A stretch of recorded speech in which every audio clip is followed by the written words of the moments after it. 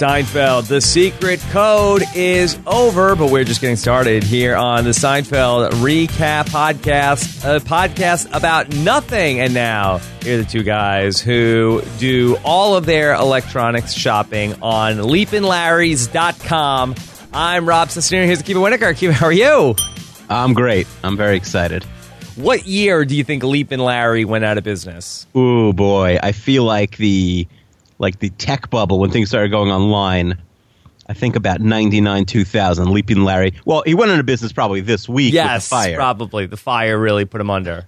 But, you know, the Leaping Larry's equivalents across town probably went out of business like 99, 2000. Yeah. I mean, didn't bigger places, didn't Nobody Beats the Wiz go out of business? I'm not sure. I know that they still have PC Richards and stuff on, Long Island in New York. But if you like at Jet Games is a ton of PC Richards stuff, right? Yes, they're a big Jet sponsor. Yeah, Nobody Beats the Wiz. You remember them, right? Of course. Yeah, Nobody Beats the Wiz, Crazy Eddie, all these things. Like Best Buy and Circuit City just wiped them out. And now we're at the point, the reckoning, where then Best Buy and Circuit City are probably... Circuit City's already gone.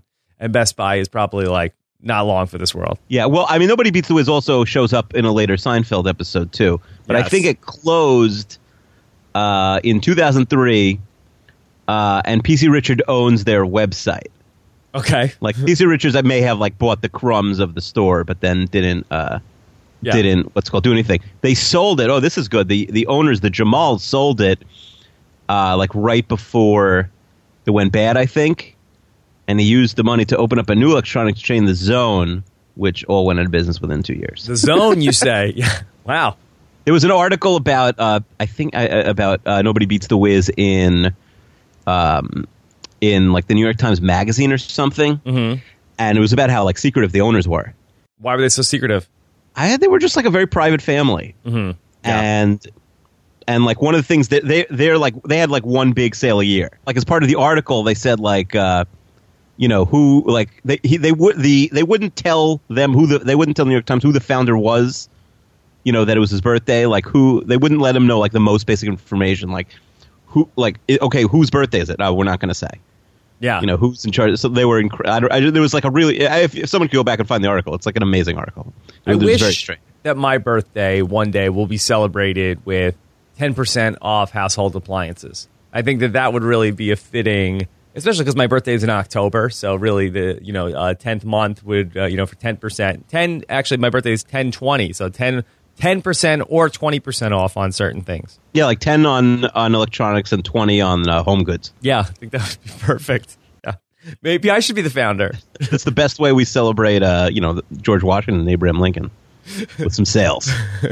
All right, so we are going to get into everything from The Secret Code. We're talking about the Leap and Larry subplot, but probably obscured by the more memorable subplot of the ATM pin code and Bosco, and we will talk about all of that and how I'm sure Akiva's pin codes are not Bosco. Oh, definitely not. Because one, Akiva famously hates chocolate, and two, in our universe, words are not pin codes. No, they're not even allowed to be passwords on the internet.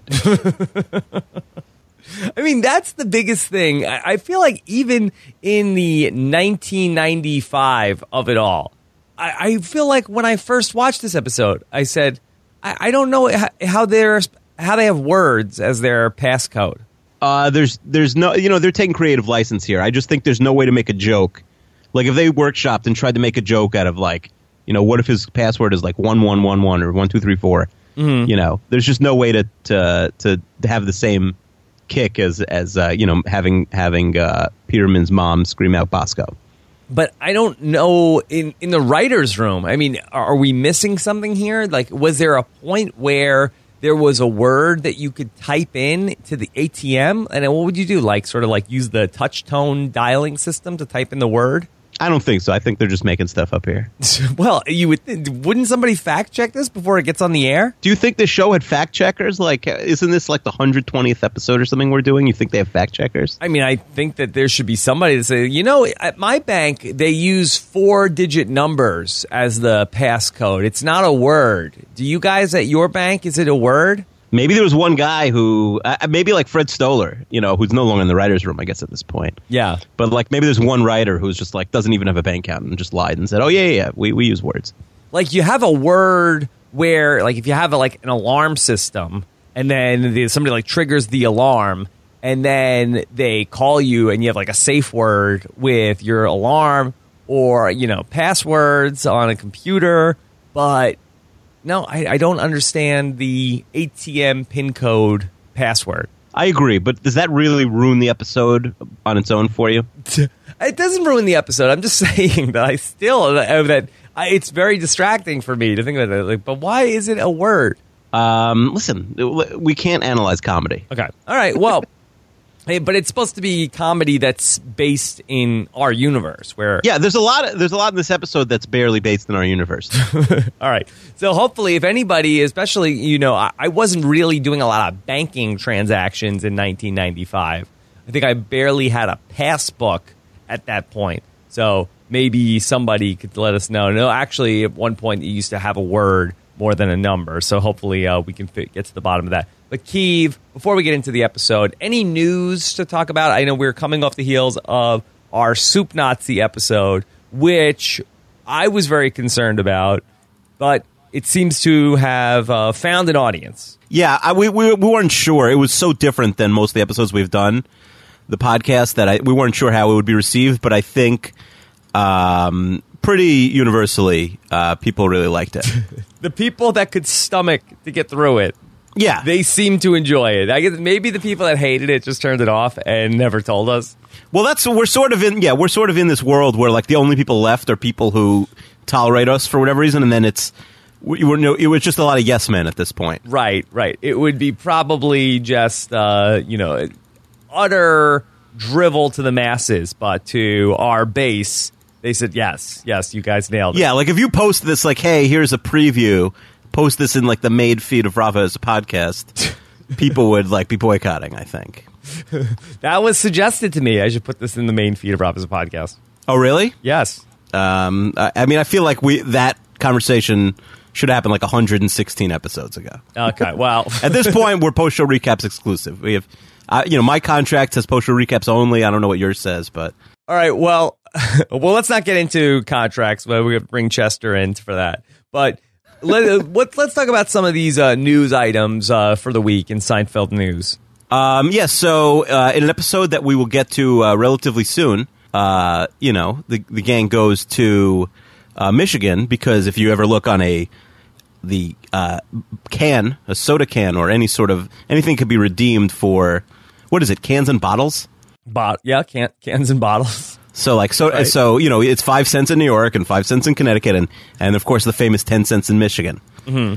So that, in Seinfeld they drive to Michigan to redeem it at double the price. So a man tried to imitate art. Yes. And it didn't work out so well for him. Okay, well, what happened? I don't understand why this was such an issue. So he had many bottles. Broke down? No, I don't think he was in any sort of special vehicle. I don't think he borrowed Newman's mail truck. I think he had all these bottles in his car, and he's driving to Michigan, and you're not allowed. It was 10,000 bottles. You're not allowed to go to Michigan from other states to redeem the bottles. Yes, which I don't know how they police that, but that's like a thing. And do you even know why Michigan gives 10 cents? I think that they're probably the most environmental state, right? Michigan? Yeah. Is that their? They're famous for that, right? Okay, I guess I don't know. I made that up. I don't believe that that's the reputation of Michigan. So, in addition to it's illegal, it being illegal to go to Michigan, to redeem them if you don't live there. Let's say you live in Illinois. If you try and return 10,000 or more bottles, it's up to 5 years in prison and $5,000 in fines. According to Michigan's Beverage Containers Act, which is really one of the most famous pieces of American legislation ever. Yes, absolutely. So if you do more than 10,000 at a time, that's illegal. Yes. Could you do like 5,000 yourself and give 5,000 to some like random homeless person? Sure. Okay. Of course. But, so the guy who got caught, his name is Brian Edward Everidge of Columbiaville. He picked up the cans in Lexington, Kentucky. So his attorney is saying that he didn't since he didn't try and attempt the bottles, you had no idea what he's trying to do with them, so you can't really prosecute him on on giving him the bottles because you don't know, like maybe he was just making an art project. That's true. How many bottles did he have? I think it's over 10,000, it looks like. He had over 10,000. So, but even at 10 cents, I mean, what does he have, $1,000? Yeah, $1,000. $1,000. What is he paying the lawyer? I mean, I feel like this is a cheap lawyer. Yeah, this is like the Saul Goodman of, or the Jimmy McGill of defense attorneys. All right. Yeah. Should we find out how much the defense attorney charges? Yeah. I mean, I'm sure at this point, like now he's in the hole on this because he's just trying to avoid going to prison for doing this. But yeah, what a stupid story this is. All right, so his lawyer's name is Marcus Wilcox. Yes. At Wilcox Law, we understand contacting an attorney can be an intimidating first step regardless of your situation. You can feel confident knowing that the mission of Wilcox Law is to give your case the attention it deserves. What are you on the website? Yeah, I'm on the website. I'm trying, I'm trying to get the rates. They have free consultations. No, I think his rate is like 3,000 soda cans an hour. Can you pay cash or you only accept soda cans? You pay him in cans. Okay, so here are the testimonials on his website. The comment is called "He saved my butt several times," and it's from Thomas. I won't use his last name. Words can't do justice. The man honestly cares and wants to help people. It's not about the almighty dollar. Hard to find these days. It's about the can. Don't make a mistake. Secure his services. I guarantee you won't be sorry. He saved my butt several times. Mark is so wonderful. I thought I was going to be in really big trouble, but he analyzed the situation and helped me. I'm really glad I called him. Yeah, it sounds like he's cheap. Yeah.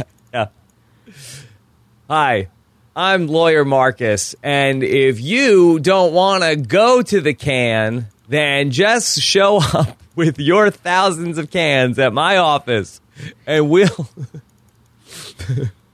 keep you. I don't know. I'm out of bottle deposit puns. Yeah, I feel like the episode that we thought Soup Nazi would be last week, this could end up being a disaster. That's this one. Okay, all right. Yeah, he has red hair. I didn't think Marcus Wilcox would be a redhead. Let's see. Where did he go to college? I don't know. This is too much free publicity for Marcus Wilcox. He's happily married to Stacy Wilcox. A couple hundred soda cans for this type of publicity. Okay. All right, you ready to jump into this? I'm ready. University of Detroit Mercy School of Law. Top 1/3 of his class. Very impressive, Marcus. Top 1/3? That's not that impressive. It's not that good, no. And I don't even know if that's a good law school. That might be an online law school. I'm not sure. I feel like that's really not very impressive. Are there online law schools? You'd have to ask Chester. I'm sure he's typing an email at the moment. If I didn't know where he went to law school, I would have assumed he went to an online law school. Stop. All right. Let's get into our Seinfeld secret code. And we start off with Jerry talking about how, boy, they're really training people to use these cash machines. Yeah, this is, I think, my least favorite stand-up so far. Oh, my goodness. It's just like the most dated. It's nothing. The stand-up was nothing then. He's now, sometimes he'll say, oh, this is a new thing. And, to us, it's de rigueur. But this was, never anything. The cash machine? Yeah, it's oh, yeah, we really have to use the cash machine all day. Yes. So, but people use ATMs. What are you saying? That the novelty of the cash machine was sort of fleeting? It's so fleeting that you can't even remember it, and there's no joke here. It's just we use cash machines a lot. There's nothing to it. Mm-hmm. Yeah. So I just am trying to find your objection to this. So it's that is cash machine a different thing than the ATM? I don't know. I have no idea. It seems like the way there's no joke in a stand-up is my problem. The way the money came out seems different. I think it's the same thing. Yeah. Well, Jerry makes the sound effect like that. That's not how the money comes out of an ATM. Yeah, I don't even know. I feel like we already spent more time. We should go back. We should go back to that defense attorney before we spend more time on this monologue. Marcus Wilcox. All right. So we see Susan and George in George's apartment to start off the episode, and that Susan needs to go get some cash. George also needs to go get some cash. Boy, they need a lot of cash on hand at the Costanza house today. Yeah, I'm impressed George needs cash, like that he doesn't just borrow from Susan, who's much wealthier than him. Yes. Well, is she still? Yeah. Oh, we know. First of all, when he asks for a prenup later, like, she laughs at him and says, I make more than you. And she has a rich family. She's got a trust fund. So, of course, what's her she has more job? money. She's rich. She grew up rich. She doesn't have a job right now. Okay. Well, you said she makes more than him. Well, she says that in a later episode in this season, that she makes more than him. But that might just be dividends on her, from her stocks. Okay, well, we'll explore that later on down the road. So George needs to give his ATM card to Susan, and he will not tell her the secret code. Yeah, I mean, to me, this is perfectly normal. Yes. This is perfectly normal to give the secret code or to not give the secret code. It's tricky because they are engaged, but like they also like barely know each other. But I know it is silly because what is she like? It's one thing like I would give all of my bank accounts before I gave my email password out, right? Because what's she gonna do? Steal your money? Yeah. Well, I mean, there's no privacy issue here with this. It's more that, she has access to, unless George's password on everything, but password on what in 1995? Right. You had the only passwords you had were like to your bank account and there is nothing else. The concept of password barely existed. Like if not for ATMs, we wouldn't even know what it was. Yeah. I mean, if you wanted to get into like some like illegal like prohibition type speakeasy, you needed a password. Right. It was like, is it the red dolphin or the blue dolphin? And that's it. That's it. And then they invented a cash machine, and that changed everything. Now you have, do you track your passwords in your head, or do you have like a document? The only place that the passwords are, like, I'm the only person being stopped by the password to get to my stuff. Like any hacker is getting into anything they want. It seems like that basically hackers or Russia could go anywhere. But me, I'm like, what is that password for that? I've got no. So you don't have it written down. You just try and remember them. I'd rather not reveal my very rudimentary system. Oh no, guys, look very closely. Next time Rob has a video from his apartment, it's probably on the bulletin board behind there. Yeah, I wish I was that organized. I wish. That's funny. Yeah. I said people. I'm sure people will ask this. I'm sure in the in the mailbag people ask this, but we may as well get it out of the way. Okay. Well, what's our policy with like telling other people our passwords? I mean, it depends to what. I mean, if somebody wanted my ATM PIN code, I mean, I feel like I would. That'd be like very low on the list of things I'm like nervous about protecting. Right. Right. Ultimately, what do you steal your money? Okay, so you write them out of your life. How much money are they going to steal? They're going to take all your money. Right. You'd probably get it back anyway. I mean, you would think so. So, all right, but does anybody know your email password? No. If your wife's like, hey, I need to get that coupon that's in your email, what's your password? I'll email it to you. Oh, so she doesn't get it. No. It did occur to me, actually, now that I think about it, that my phone is dead, and it's kind of nice. I haven't gotten a new phone in like the last 2 weeks. I just don't have a phone right now. Mm-hmm. All I have to do is pick it up from the store, but I'm not interested. And so, like, when I was in the airport and I was checking my email on my wife's phone, now that I think about it, like, she has access to my email. Yeah. So maybe I should change the password as we talk here. Yeah. Why? I'm really going to do that. I'm going to change my Gmail password. I mean, are you getting any juicy emails?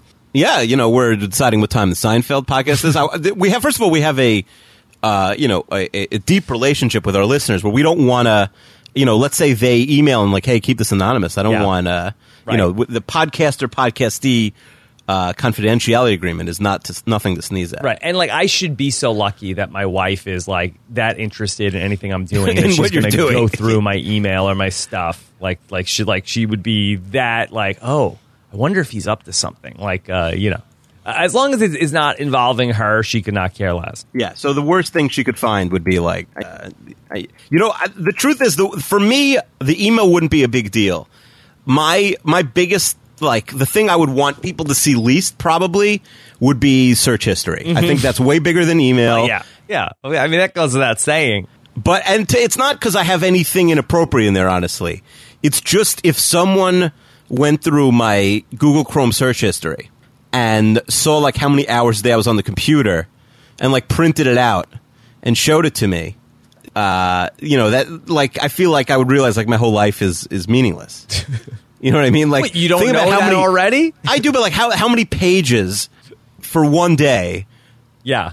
You know, like you ever go in like, here, I'm going to go in now, and it's going to be like, you know, it's 11:45 now, and you're going to have like every single minute has 8 different websites on it, and to get back to yesterday, you know, you have to scroll down like 400 pages, and there's here 11:44, 11:44, 11:44, 11:44, 11:44, 11:44, 11:44, 11:38, 11, like it's literally, you know, oh my god, Yeah.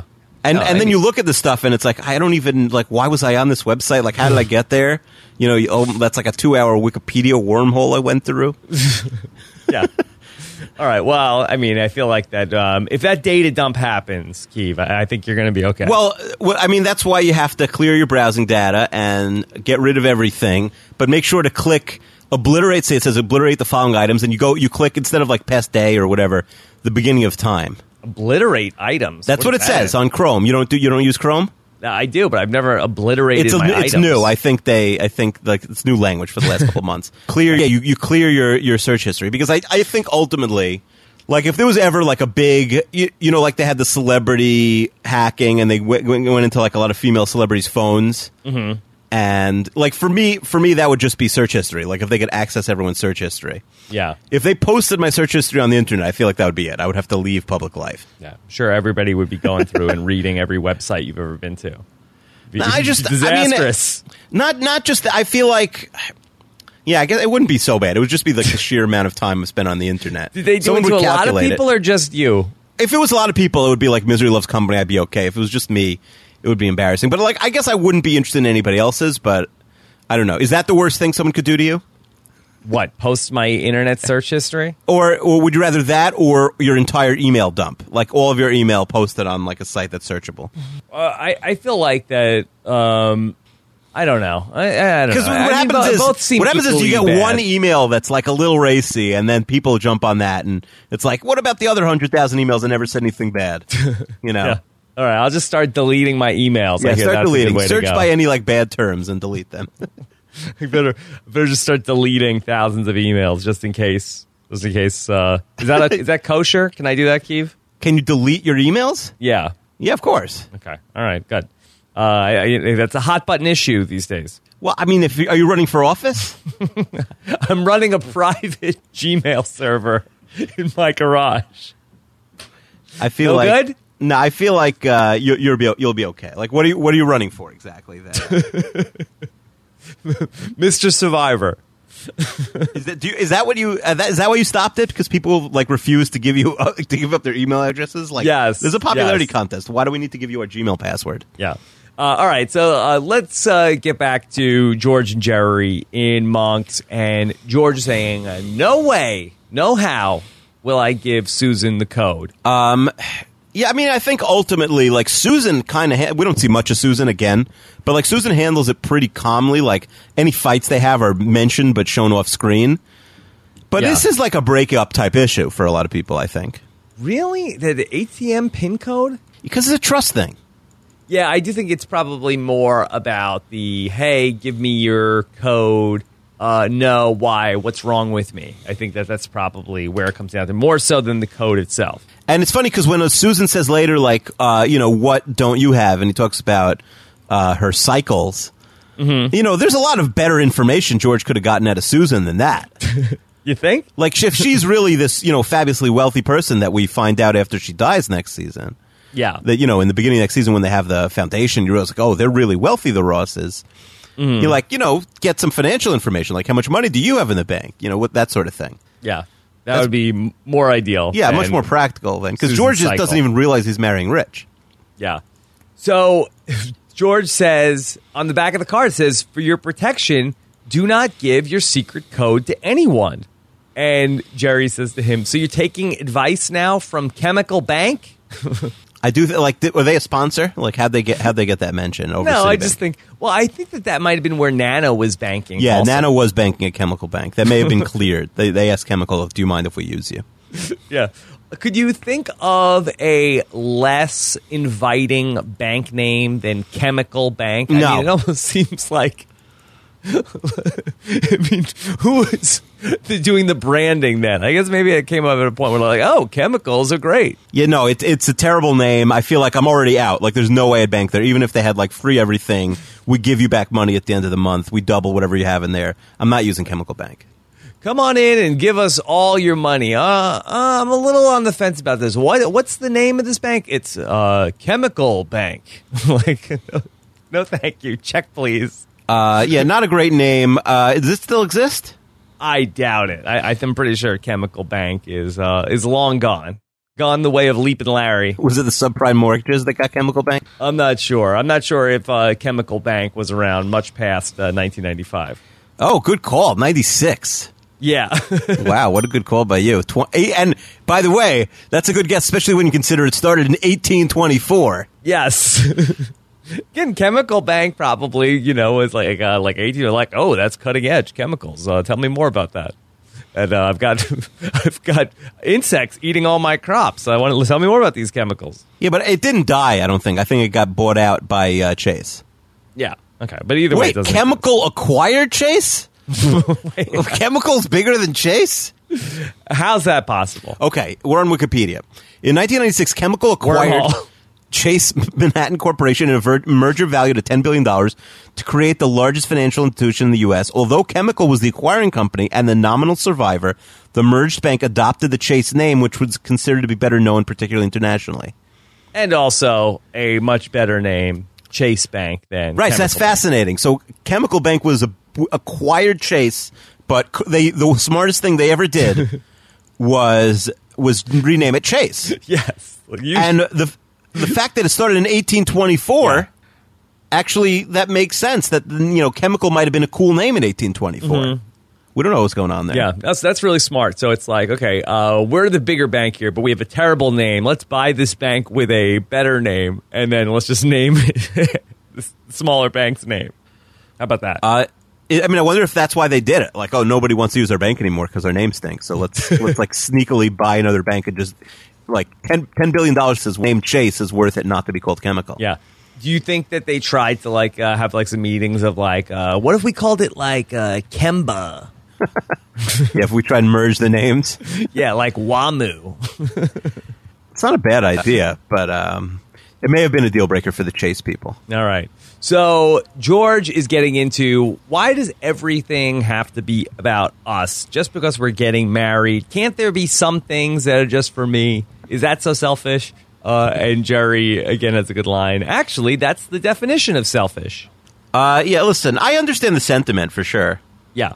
I mean, it's like you need a little privacy. You need privacy. I think that is really, that I like to have a lot of things separate from my wife. I feel like I lose my own identity.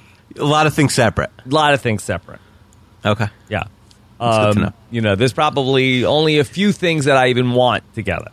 And even those seem like, days gone by. Yes. So we find out that Jerry's password is Jor-El. And George, I think, has to do a little bit of exposition for the people at home. Like, oh, Superman's father on Krypton. Yeah, that's clearly, just explaining it to dumb people like me who've never seen Superman. Yeah. All right, so we're getting more into, come on, George, tell me the password. Sing it, sister. He doesn't want to, even if Jerry's life depends on it.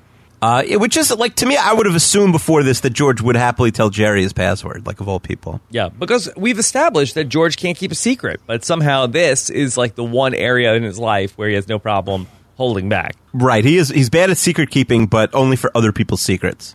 Yeah. So we also get the first time in this episode that Jerry's foot falls asleep. He seems to have an issue only in this episode of crossing his legs, and then his foot falls asleep. Yeah, we don't really get a lot of exposition on this. I definitely empathize with this problem because it happens to me constantly when I would go on the LIRR every day. Yes, your foot would fall asleep every day. It's going to happen to me later when I go on the LIRR. Yeah, it happens to me right now. I sit in the same spot. Yeah. Actually, I don't know if this is like a fat thing, but recently I've been like sleeping on like a body part. Like I fell asleep on like one arm last night. Mm-hmm. And I woke up and like my like shoulder was asleep for like 20 minutes when I woke up. Yes. So I don't know if this is just me, if it's like a new thing or what. If it's like old age. Like for a while after you woke up? Like a really long time. And I had just read or heard some story about like a guy who like got drunk and like fell asleep on his hands for like 12 hours and like they amputated his hand. Oh my God. So this is like now every morning I wake up and I'm already like a hypochondriac. Like it's already, I'm like, oh no, my shoulder's gone. Right. I don't know if they would amputate my shoulder. I'm not sure how that would work. Maybe it just wouldn't work anymore. Yeah. Wow. That's pretty nuts. That I feel like recently I've woken up and I had like my arm is like asleep and I feel like then I sort of like still like it felt like it didn't come all the way back. It's still not back? Well, no, I feel like it's back now, but I felt like that there were sort of some days where it's like, boy, this still feels like kind of tingly, like hours after I woke up. Yeah, good thing neither of us toil in the fields, We barely need our arms. That's right. That's right. Then here comes Fred Stoller, and he's in the cafe, and we get so much of this on Seinfeld, like, oh, here's this person that we haven't seen since this time. Right. And as the show goes on and we've seen more of the crew, it's like a little weirder because like, okay, we've been with you for 6 years. We know that you never see this guy because you never see him off camera. We would know about it. Nothing like that happens off camera. That's right. So here's Fred Stoller, and he says to Elaine, hey, nice to meet you, as she's also walking in at this point in the episode. And she corrects him and says, no, we met at Katie Ash's party. But they go to so many parties that we don't see also. We talk about how we see everything on, but I guess like weekend parties are not included in the deal. Like they're allowed to go to weekend parties when they're not. That they all get invited to, right? Magically, all 4 of them go. Or like maybe 2 of them get invited and the other 2 are plus ones. Yes. And so Elaine is very upset about this. And actually, that she doesn't correct him. She says to Jerry that this is weird, that I've met him before, and he said, nice to meet you. Yeah, she's just way too hung up by this also. Way too hung up by this. Keeve, this happened to me one time, and it did not go well. You told me. I think you mentioned the story in a much earlier podcast. Yeah, I think so. That, but basically, that I had seen somebody who Rob with 2 B's from Survivor Thailand, and I saw him at the Survivor 10-year anniversary party, and I said to him, like, "Oh, hey, Rob, it's really nice to meet you," and then he just like flew off the handle. And said, what do you mean nice to meet me? I've met you before. And then he was like, I should spit in your face right now for saying it. Like he was just like completely set off then the rest of the night. And then like, threatened to, he threatened like physical violence towards me. Also, like at a different point over something else that night. I'm sure it was like a reasonable thing also to threaten violence over. Yes. I would never do that. Like I would like if my mom came up to me and was like, hey, nice to meet you, I'm Melissa, I would not correct her. Like, who cares? Right. Who cares is right. But, I find that it's easier and better to say nice to see you. I think that is the better thing to say. I guess, but sometimes you're pretty confident that that you've never met the person before. If you're 100%, like, what if they're a baby? Yeah, if you're hundo, then I guess you could say nice to meet you. But I think if there's any doubt, you should say nice to see you. All right, that's good life advice. It's good life advice. So Elaine comes up and catches him on the street. Now he is Fred Stoller. He's also named Fred here. Is he playing himself? Wheels? He's not. I don't know if he's playing a character named Fred Stoller, but I feel like he's so nerdy he can only play a nerd, and they just happen to name him Fred, if that makes sense. Yeah.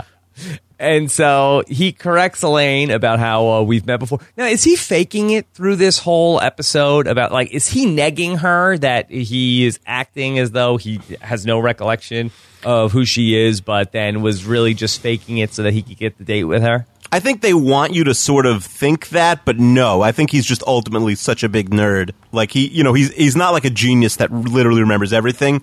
So he has these gaps, but I don't think he's nagging her. I think he just legitimately is so inexperienced with women that's like the one thing that he like doesn't remember, or he's so nervous around it that he can't even fathom like having spoken to a woman.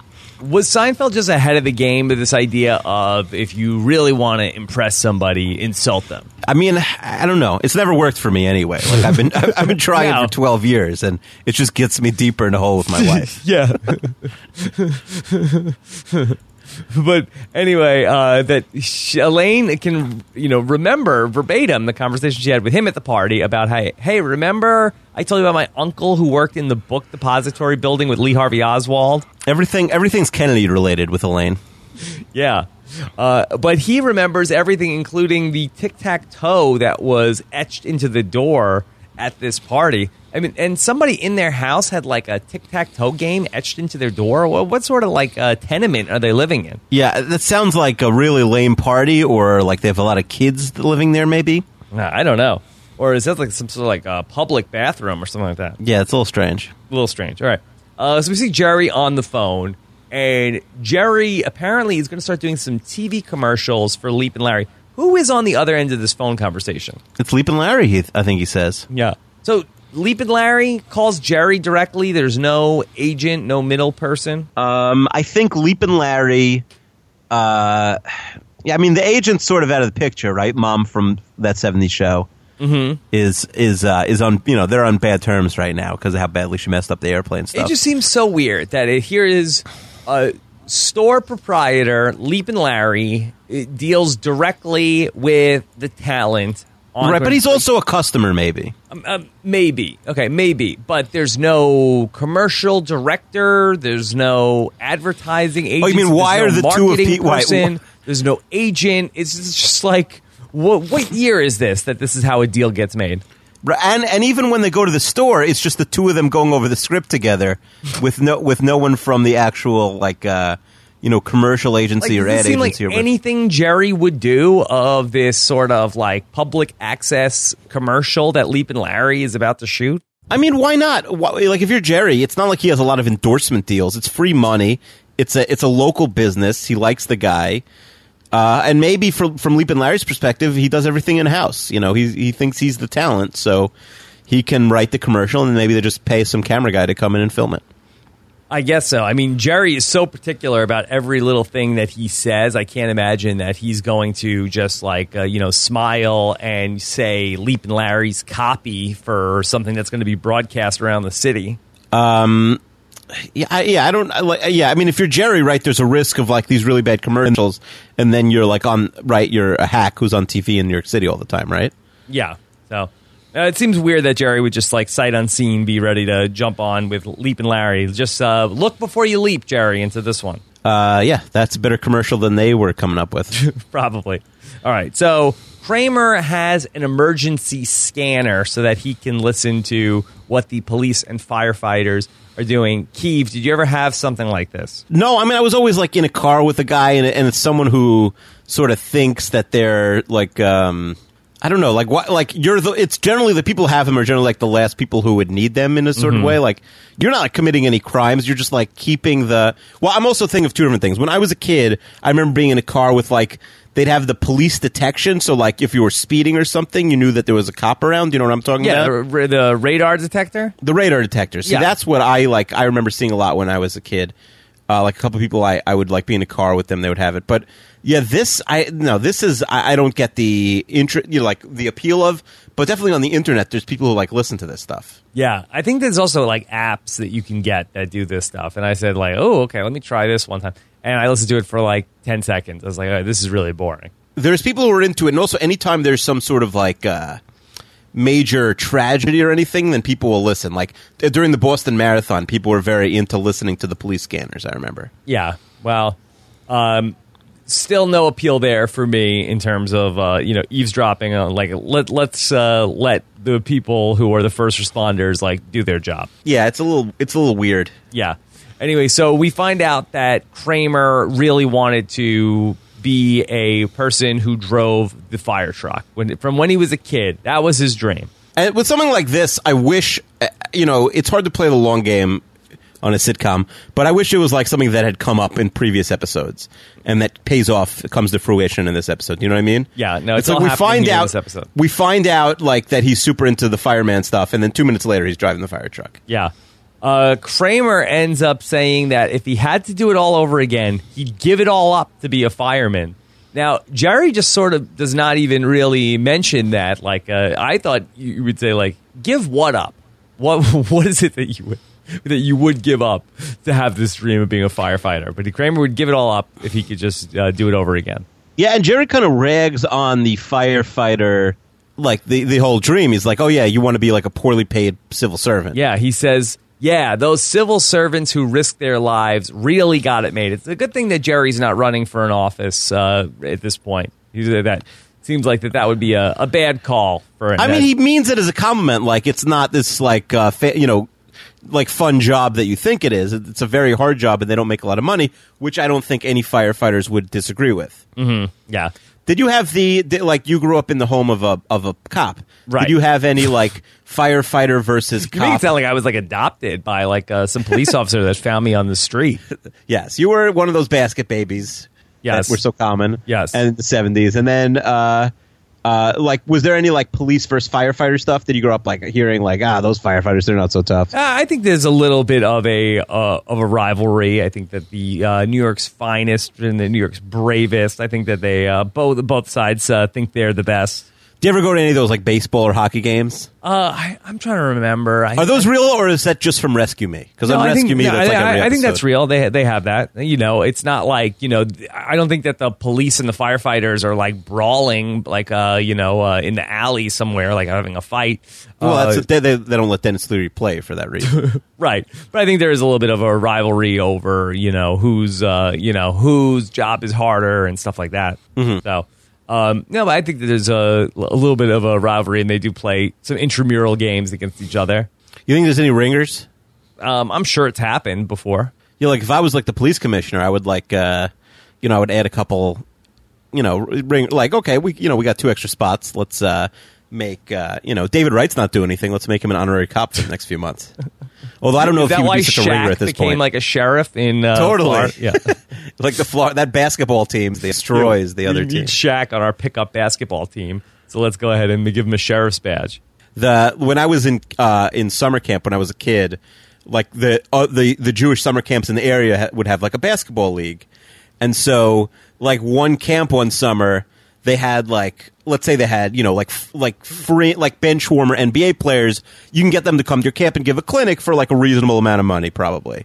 You can't afford to get like an all-star, but you could get, the 14th guy in the Knicks will come if you pay him a couple $1,000 and you send a car for him. Geno Smith to agree to come to your camp in your town.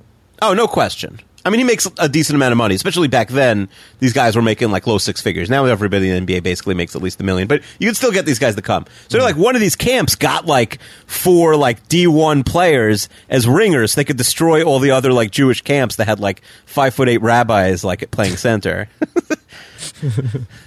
All right. Well, are we anti-ringer? Well, then I think every camp just got ringers, and then it was like there was no actual like people working the camp on the teams. Probably it was just like a bunch of like D1 college players who had nothing to do in the summer. Like it didn't actually work in the camps, probably. Yeah. So Elaine is still upset about Fred, who does not recognize her or remember her, and Jerry says that's surprising because he doesn't meet that many women. I think he meets so few women that it's almost like he's not going to remember this because it's like it's above him. This is like an out of body experience. All right, and Elaine ends up telling Jerry that he is invited to come to dinner with her and Peterman. So really, since the beginning of this season, when Elaine started working at the Peterman catalog, and I don't even think we saw him in the premiere. Is this the first Peterman sighting in season 7 proper? I think we had once already. Okay, maybe a little bit, but this is the first storyline. It's definitely the first Peterman-centric episode of season 7. Okay, all right. So he has to have a dinner with Elaine, and Jerry is now coming along for the ride. Yeah, but why? Like, this is so Jerry's not a come-with guy. This sounds so unappealing. He's never met Peterman before, Jerry. But like, why would he want to go on this dinner date with Elaine? Elaine begs Jerry, please, please, please, I can't sit with him. He tells these stories. It's going to be awful. Yeah, it's going to be awful. That's not a selling point. All right, well, he's a nice enough guy that he says, all right, fine, I'll go along with you. Like, maybe he thinks that Peterman's paying, but that's not usually like a big deal for Jerry. Mm-hmm, yeah. He's just being a come-with guy. Yeah, but George is the come-with guy. Well, I'm sorry. In this episode, it's Jerry. I'm not sure it's canon, but I guess we'll move along. All right. So George and Susan are back at George's apartment fighting over the secret code. As George is talking with Susan, he is stirring the Bosco into the milk, making some delicious chocolate milk, Keeve. Yeah, it sounds repulsive. Now, have we ever seen George drink a chocolate milk before in the history of sci-fi? I don't think so. To me, I think that this is the bigger. I mean, you talk about you wanted to see Kramer talk about fire trucks. Like, I don't think have we ever seen? Yeah, but George? I buy George as a chocolate milk drinker, even if we haven't seen it before. Okay, all right. Well, he is working on that Bosco. Do they still make Bosco? Yes. Yes. Okay. Good. And so that Susan says, "I don't keep secrets from you." And George throws out, as we mentioned, well, I don't know anything about your cycles. Yeah, what a weird thing to say. Yeah. It is a weird thing to say. And you had a chance to learn something about her that you don't know, and this is what you're asking for. Yeah. So one time, Keeve. Oh, boy. I decided, I was going to get the app. And I wanted to say, okay, well, here's what I'm going to do. I just want to talk to the audience for a second here. Yeah. I think Rob is emboldened by last week's episode, and now he knows that nothing will ever get back to his wife. All right, keep going. What did I talk about last week? Nothing. No. Keep going. You didn't say anything. Was there something in particular that I talked about last week? Nope, nothing. Okay. Nothing. You're like Fred Stoller. I don't remember that conversation. I remember less and less. And so I said, okay, well, let me get on this app, and then so I'm going to have a track what's going on with my lovely wife's cycling. Okay, so far the story is, I'd say it's like a 9.5 on the bizarre scale, but it could get weirder, I'm sure. Well, I said, okay, well, it's sort of like, if, I watched the weather report, and so I was just like, it's like, oh, okay, well, don't go outside today. It's going to be very stormy. Oh, okay, got it. I got don't it. go. So this is for your own benefit. For my benefit, yeah. I don't, because I felt like, okay, well, like, because, it would always be a blindside to me of like, I'd be just getting yelled at, and I'm like, what did I even do? And then I would find out like days later, like what the situation is. But you know what? It was so unreliable that that somehow, the app or her behavior, both. Okay. It was like, there was like there was no correlation. Got it. Between what the app was telling me, and it would tell you like, "Hey, watch out!" Is that what it is? Is this an app for bros? I'm not sure who it was for. Okay. I really don't know who it was for. But it was like that basically like there was not a correlation that I was finding between okay. So you would not negative recommend feelings towards me and the app. Well, there was just no break in the action, that there were positive feelings for, most of the month that you could tell. Yeah, no, I couldn't find the week of the month, like, hey, like, you are going to be very much, this is, like, also, like, pre-kids, like, everything now comes down to, like, hey, like, I'm tired, I have kids, like, this is, before even any of that. Okay, I don't even have anything to say. I'm sort of blown away here. So So in terms of knowing what was going on, I found like even having that information via the app was not super insightful. Yeah, I feel like that's you try to cheat on a test, but you don't even have everyone gets a different test. You know what I mean? It's like there was a kid. We used to have something called like I'm trying to think of like the English translation for it, but like in my college there were a lot of older teachers that like my dad who went to the same college like also had, let's say, and they were famous for giving the same like multiple choice tests for like 30 years to the point where there was a website with like hundreds of these tests on them, and so if you took this class, you would know that you could just take, you just take the test, and even if you take the class, and if you don't know anything, it's just like A, B, C, C, C, you just memorize it or whatever. Mm-hmm. And then in one of these classes, a chemistry class, a kid, like we kind of all knew, but this kid never showed up during the year. Like the teacher had been warned by the administration, like, hey, we're cleaning up, and you can't give the same test. You have to give a new test. So like we all had to study, but this kid who never came to class didn't know, so he filled out the test with the old answers.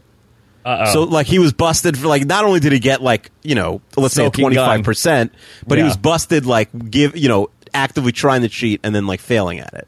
Like you can't, if you get all the right answers and he gives the right test, you can't be busted because he's not going to like, there's no way to prove you didn't just get them right on your own. But he gave, he did the wrong thing. So like, I forget what he had. Maybe he failed the class or something. Right. But anyway, so you're getting the wrong answers to the test basically there.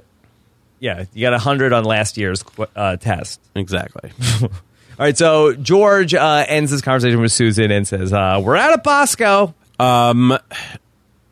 That's not even like a secret. I don't know why that was the second thing. Also, which thing? Like when she said, like, what don't we discuss? And he says, your cycles and we're out of Bosco. Mm-hmm. Yeah. I don't know how they're related.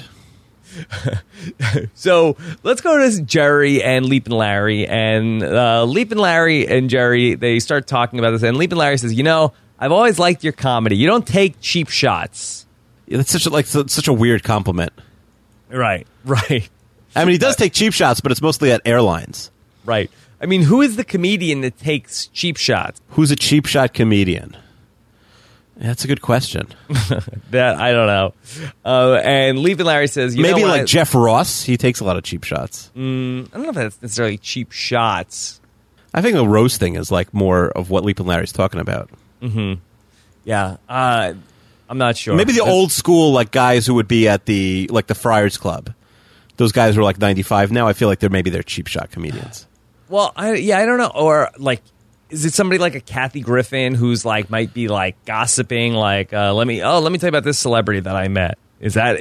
Yeah, she's a cheap shot artist, and she's been on the show, so I feel like that's a direct shot at Kathy Griffin. Is that what it is? Yes. Like, it's not like that. Oh, I like you because you don't do hack material. You don't take cheap shots at people. Right. It's a very specific and like bizarre reason to like a comedian.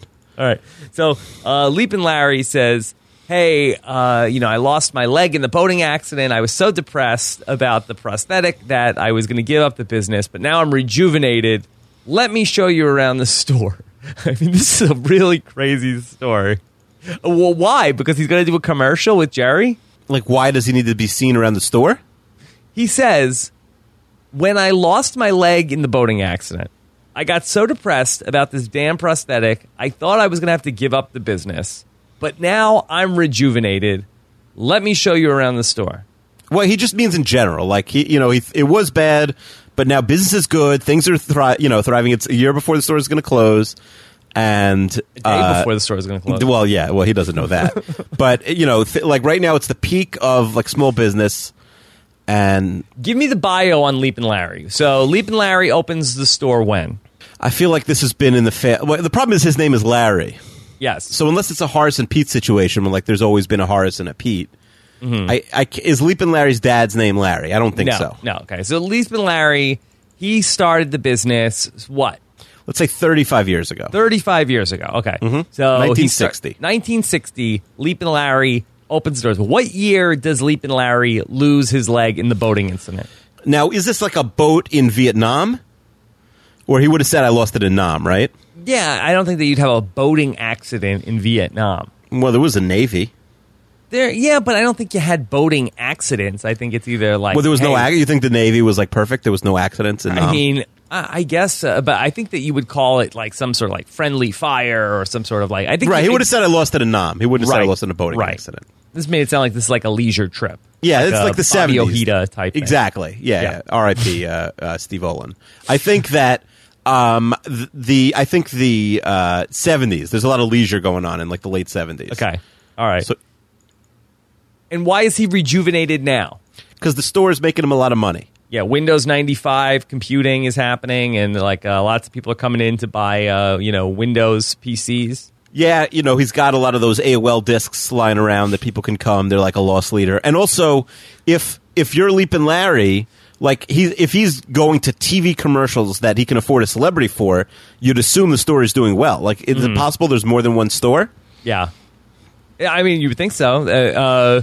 Or is this like the fake version of B&H, but it's like one store, but it's so big? Yeah, I think it's one store because he seems like he's going to be ruined by the fire in this store. Right, but maybe it's like a B&H type thing where he's got one huge store. One huge store.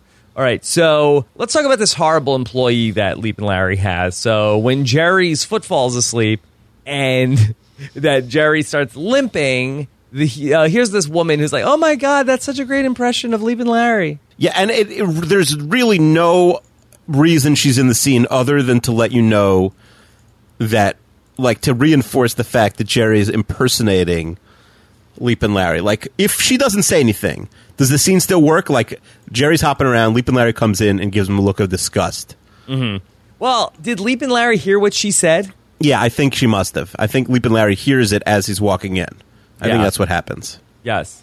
So that here comes Leap and Larry. And again, it's one of these things where Jerry can say, like, oh no, my foot fell asleep. Like, he's just like, like, right, but that's a sitcom thing where you can't explain yourself out of a situation right away. That's like a basic sitcom rule. And also, Leap and Larry's so offended he doesn't want to speak to Jerry and even hear his explanation. Mm-hmm. He's not going to believe it in the moment. Is there any physical evidence where if you are saying that an appendage has fallen asleep, is it really your word against another person? Is there any sort of like visual signs that you can like if your arm is asleep? I don't think so. I don't think you can discoloration. I'm not sure. We'd have to get a doctor here, Dr. Thomas, to let us know. But I think, like, the problem also, like, anytime I fall asleep and I'm in public, not I fall asleep, my foot falls asleep or something. Yeah, I'm always cognizant of like how crazy I look when I'm trying to like swing my foot around. Do you know what I mean? Like, you have to announce, like, oh, my foot's asleep, because otherwise you're just like walking around in a circle like a buffoon, trying to get like swing your foot in the air, trying to get it to wake up. But it's the weirdest looking thing in the world, and right, as you say, there's no way for someone else to know, so you almost have to announce it. All right, then the reason Larry liked Jerry was because he doesn't take cheap shots. Now here he is taking a cheap shot. Jerry is back home, and Kramer is incensed about this. Yeah, Kramer must go to Leap and Larry. It's like, I don't know what he's getting every day, but he must go there as like part of his daily scanners, routine. Looking at the hot tubs. Yeah, there's a lot of things that Kramer probably needs. They sell hot tubs at Leap and Larry's? I don't know. Can you get a hot tub at an electronics store? Probably. That's probably a bad idea. Yeah. But yeah, I think Kramer's general routine is Monks, Leap and Larry's, go to a firefighter station and tell them, give them some directions. Yeah. So he tries to tell Kramer, no, his foot fell asleep.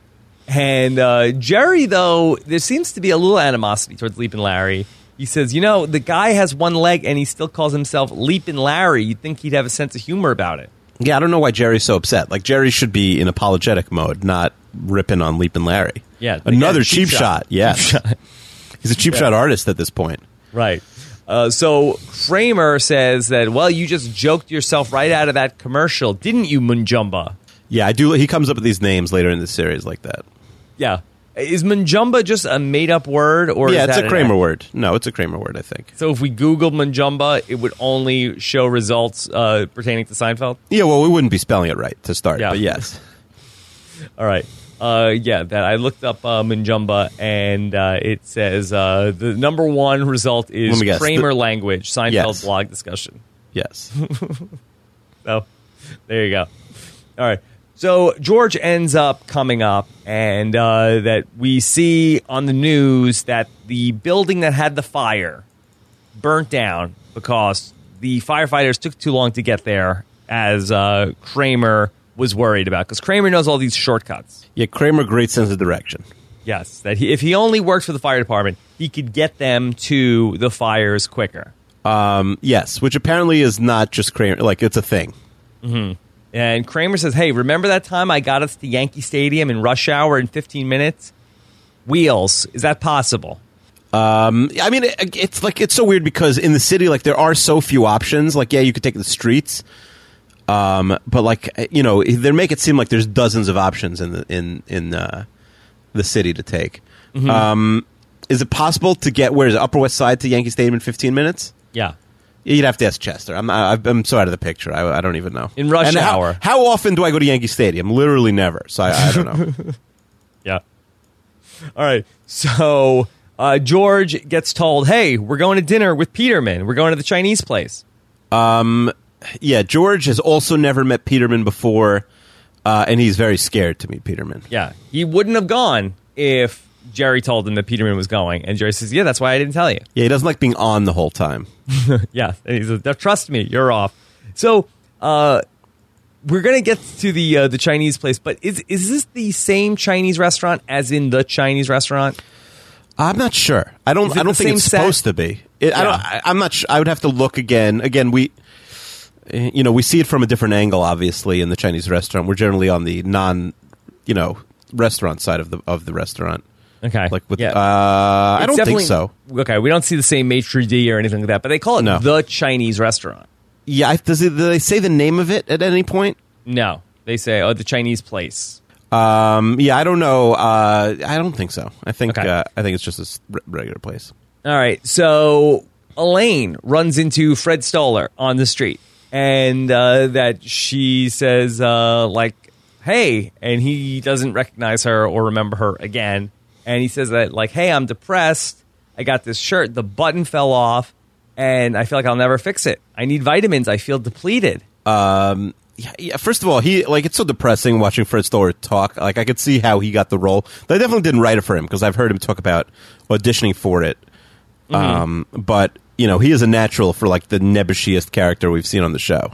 Yeah.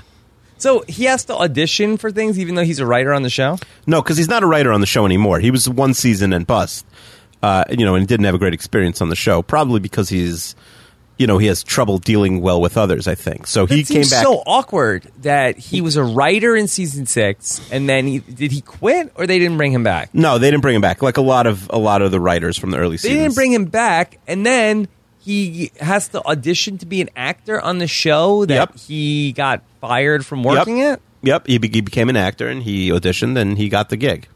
Oh, my God. Yeah, I believe the story's told in detail in the Seinfeldia, the new Seinfeld book. Mm-hmm. Yes. And so then here he is. Elaine says that she never takes vitamins, and he says, because they make you nauseous, right? And Elaine's like, oh, you remembered. And then he asks her, do you want to have dinner tonight? And so it's on. The date is on. And does this mean that he did remember all these things about her, or he just remembers that one? It's weird because there's no consistency, right? I think he's just remembering it, but it's just showing that he's a flake, maybe? Whatever they're trying to get, they're not being clear with here, honestly. He started this conversation, he didn't even know who she was. And then by the end of this conversation, he remembers that she doesn't take vitamins because they make her nauseous. Right. Now he's remembering, you're the vitamins lady. Yeah. So, okay. So we go to the Chinese restaurant, and Jerry and George are talking about these different scenarios. Where would George give the ATM PIN code if this happened? So if George was locked up in prison and Jerry had his wallet, and the only way that the guards would give it to him was to give the ATM code, George would call the embassy. Yeah, he's so, who cares, George? You're really a little too obsessed with this. Yes. Yeah, he under no circumstances is he giving away this code to anybody. All right, so here comes Peterman. He shows up and says that, hey, sorry to say, Elaine called. She will not be joining us, but don't worry, it'll just be the 3 bulls. Yeah, that's really an appetizing invitation. Yeah. So I was saying in my notes, what did Elaine call? Where did Elaine call him? But we do see that later on in the episode, Jay Peterman does have a car phone. Yeah, he has a car phone, which is a very typical mid-90s symbol of someone who's wealthy. Yes. All right, so it's going to be Jerry, George, and Peterman at dinner, and then Jerry says, that he has something that came up, that he has to do a comedy show. Which, by the way, does happen sometimes out of the blue, right? I guess so, but I don't know if you would just remember out of the blue. And Peterman seems like he is a good detective for liars, so I'm not sure why he calls George on his BS, but never Jerry. Yeah. Well, I think that George in this episode, he has nothing. And George mentions later on that he's, having a slump in terms of lying, because he says to Jerry, he has nothing. He can't think of anything. But there's no reason for it. It's not like he ate a mango and he's a genius, or he didn't, he's being abstinent. There's no rhyme or reason why he's in a slump. We're not given. I think that Susan is killing Independent George. Yeah, I guess. But so it's more of a slow thing, because obviously that does not come to a head in this episode. Mm-hmm. Yeah. So you could argue the opposite is happening, but that's for another episode also. We see Elaine on the street. She has been stood up by Fred Stoller. Yeah, so Elaine ditches her boss to go on a date with this guy who is the total loser, and then gets stood up. Really, a life low light for Elaine. Yeah, and again, the story really just like there's no rhyme or reason to why any of this is happening. No, it's a mess. Okay. George eats with Peterman, and that Peterman is telling this whole big story about where is he? He's in the Guanjaya River Market, and he's telling he's doing his Peterman thing, and George is asking him, "Do you follow sports, Peterman?" I mean, that's anytime I'm in a conversation with someone who's talking about something like that. That's what I'm thinking. Mm-hmm. Yeah. How quickly do you try and find sports common ground with somebody if you meet someone and it's like, they're talking about something maybe you don't know about, or like, maybe your wife's husband is over or something like that. Right. That's sort of like the shorthand, I feel like, that if my wife has like, and this happens very rarely, but it's like, I'm at something where she's like talking to somebody that she works with, and I'm just sort of like left alone with this other guy. I feel like sort of like the NFL is just sort of shorthand for like is there any sort of like common ground here? My problem with that is, it's going to sound like egotistical, but like I'd almost rather the person not be a sports fan than be like a very casual football fan. Do you know what I mean? It's going to be like, oh yeah, like the Super Bowl was crazy, and then it's like the game was like 43-8. It's like I don't want to sit there in silence. No, but I'm saying we could talk about something else. We could talk about what? What? Politics. Politics? Talk about TV. Everyone watches TV. How about this? This is such a good, just say, that Game of Thrones is crazy, right? Or if it's not Game of Thrones season, like, hey, what? I'm looking for a new TV show. What TV shows do you watch? People will always be happy to answer that question. That's Not everybody watches TV, Keeve. All right, so if he says like, "Oh, I don't own a TV," okay, that's like a good segue. That's like a good note for you to walk away. If they say, "I don't own a television," you're I don't stuck. watch TV. You're stuck, though. There's nowhere else to go. You're like physically being trapped by him. Yeah, you're like in a room with this other person. Mm-hmm. Start looking at your phone. That's what I do. You just go right into just not even looking at the person anymore. Just like pretend, I got a text message, and then just like turn your back to them and look at your phone. And I don't even have my phone is broken. I would still do that. I would look at my broken phone. You're gonna get like the Peterman of like, I don't believe you for a second. Who cares? Like, what about like at this point? There's no. It's tough to be on a blind date with a guy. Like if your wife, I've always found like if I'm friends with a guy, and our wives can't be friends, then it's tough because my wife's like never going to invite them over, Mm-hmm. But if our wives are friends and I can't be friends with the guy, it doesn't matter. Like they're still being invited over all the time, and I'm stuck with them. Right. So, like the relationship has no lasting value if the wives don't like each other. But if the wives like each other, you're stuck with this guy forever, and you sort of have to find the common ground. Yeah. So we cut from George asking about sports to Jerry watching some Giants game of it's 4th and inches for the G-Men. And the announcer's like, isn't sports great? Yeah, this must be Monday Night Football. It must be some sort of a Monday Night Football game. All right. Are we supposed to take that Jerry's a Giants fan? No, he's just happy to watch a Giant game. Yeah. I don't think the Jets ever get mentioned in Seinfeld. And Larry David is a Jets fan. Yes, but they were so... I mean, look, this is 1995, Rob. Like, it would have been... The only Jets reference you could have made here is how bad they are. Mm-hmm. Yeah. But they do come around by 1998. Yeah, but Larry's gone. Interesting. Mm-hmm. I didn't even think of it that way. He may have quit the show out of depression for how bad the Jets were. Yeah. Well, they won't really. I guess 95. I think was that was the 1 in 15 year, or is that 96? It's 3 and 13, and 96 is 1 in 15. Okay, yeah. All right. Well, yeah. So he was already gone by the 1 in 15 time. Yeah. I mean, it brings back some bad memories for me. I think I went to 6 games the 3 and 13 year. Okay. A lot of wasted time. All right, so Peterman is driving around with George. I don't know if he's giving him a lift home. And so George is like, I guess I could have taken a cab. And Peterman says, no, it'll give me the chance to tell you about my latest trip to Burma. And the phone rings, and Peterman's mom, there's something wrong. We need to get there. She's at death's door. It's so cartoonish. Why? And then George gets pressed up against the glass? Well, the whole scene from there where it's like such a fake call, and then he's driving and George is like how is he driving that George's face needs to be pressed up against the glass? Well, it's happening. Yeah. I mean, this episode really veers into the cartoony a little bit. All right, so Jerry's on the phone with Elaine, and she talks about this experience with Fred and how he stood her up. Yeah, really just a total embarrassment for Elaine. Yeah. And so Jerry says, yeah, you're attracted to him because he can't remember anything about you. Yeah, he's negging her. Yeah. And she says, that's so sick. And Elaine is almost like not even aware of this. I mean, did Seinfeld start this? Is this a thing that was talked about before Seinfeld? Did Seinfeld invent negging? Yes. I don't know. We'd have to get the history. Did they? I don't believe that they invented it, but did they at least plant the flag on it in that this I don't is the think thing so. that happens first? I don't think this episode is famous enough to popularize negging. Okay, so it was just something that was happening in the 90s? I think like the beginning of the negging seeds were being planted, but I don't think it was full negging season. Like in 1985, were people like telling women that they're like I don't like that dress, like something like to like really like throw them off their game? Maybe, but subconsciously, I think. I don't think people knew it was like a real plan. Okay. And we don't know if it's a real plan here for Fred Stoller. No, and we don't even. Does it work today? We don't even know. I don't know. Believe me, I didn't know what worked when I was single. Mm-hmm. So I don't know. But that's not how you landed your wife, by negging her. She would say that I landed her by nagging her. Oh boy.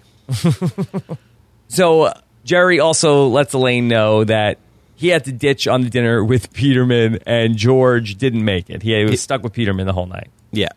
Okay.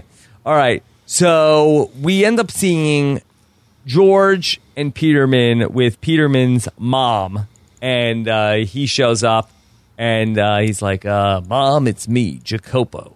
I'm here for you, Mama. And we see that she's not in a good state. Like, are they in Connecticut? How is George not able to get out of this scenario? I'm not sure. I'm not sure where they were or where they had to. I mean, if they were going to Connecticut, I don't know why George isn't like, hey, just drop me off. I'll get a cab. And Peterman's like, George, I need your company with me. So I don't know. It's weird. Yeah, the whole scenario, it's awkward. I feel for him being in like this awkward scenario and maybe doesn't want to leave Peterman. It's just them and the mom. But, he's George Costanza. So disappointing he couldn't get out of this. He's got nothing. So Peterman wakes up George in the morning and George slept in a chair. Yeah, seems incredibly uncomfortable. Yeah. All right. So Peterman has to go make a pot of coffee. He tells George to talk to his mom. And he ends up going into a whole monologue about how he got into a fight with Susan about the passcode. And the funny thing is he's dying to tell somebody. He would love to tell someone. And you know what? It's Bosco, the chocolate syrup. He pours it in chocolate milk. It's his favorite drink.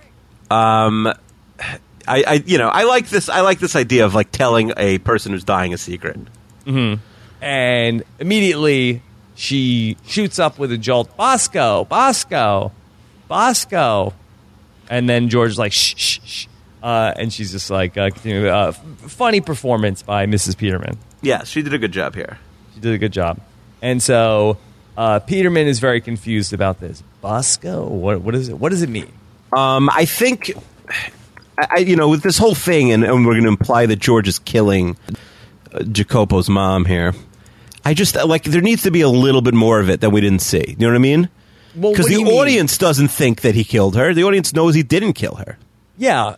I mean, you're talking about at the end of the episode? Just the very idea of, because we're setting the seeds here, where, Peterman thinks George killed her. What does Peterman think George did? Oh, I don't know if he really knows. He just thinks that George is acting really shady. He's got a good read on George. He knows when he's lying. And that he feels like that George is holding out on him. And then his mom is yelling Bosco. And then we find out there's a connection to George. So I don't think he has any, real hard evidence. But he feels like there's something shady going on. Yeah. Okay. So we see Jerry and George back together, and George wants to know, why couldn't you help me out? Why couldn't you give me an excuse that would have got me out of it, too? I mean, it's crazy that the tables have turned and George is looking for excuses now. Yes. George is usually the excuse giver-outer that we've seen in the past. Yes, and George, we find out, is in this bit of a slump. He needs like to get out of this slump. Oh, I mean, it's sort of like, is it the thing where in baseball you need just like sort of like a bloop single to drop in, and that sort of like gets you off the schneid?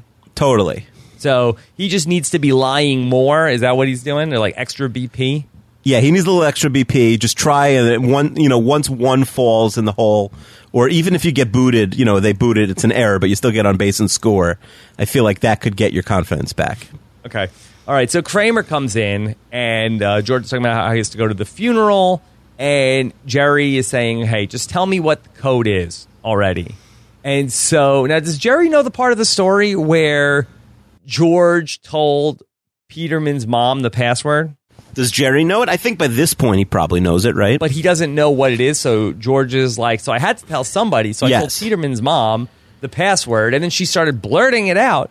So couldn't Jerry just ask Peterman, hey, what was your mom's last word?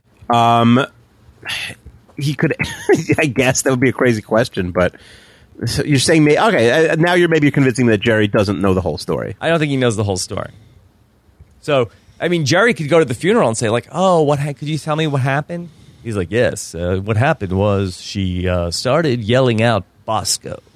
And then Jerry would know the password. Yeah, I mean, I guess, but maybe Jerry doesn't actually care. He just wants George to tell him. Mm-hmm. I'm not sure. It's a good question. All right, so Kramer comes in. He's like, I could guess your password. And he goes through the whole thing, and all of a sudden Kramer is the mentalist.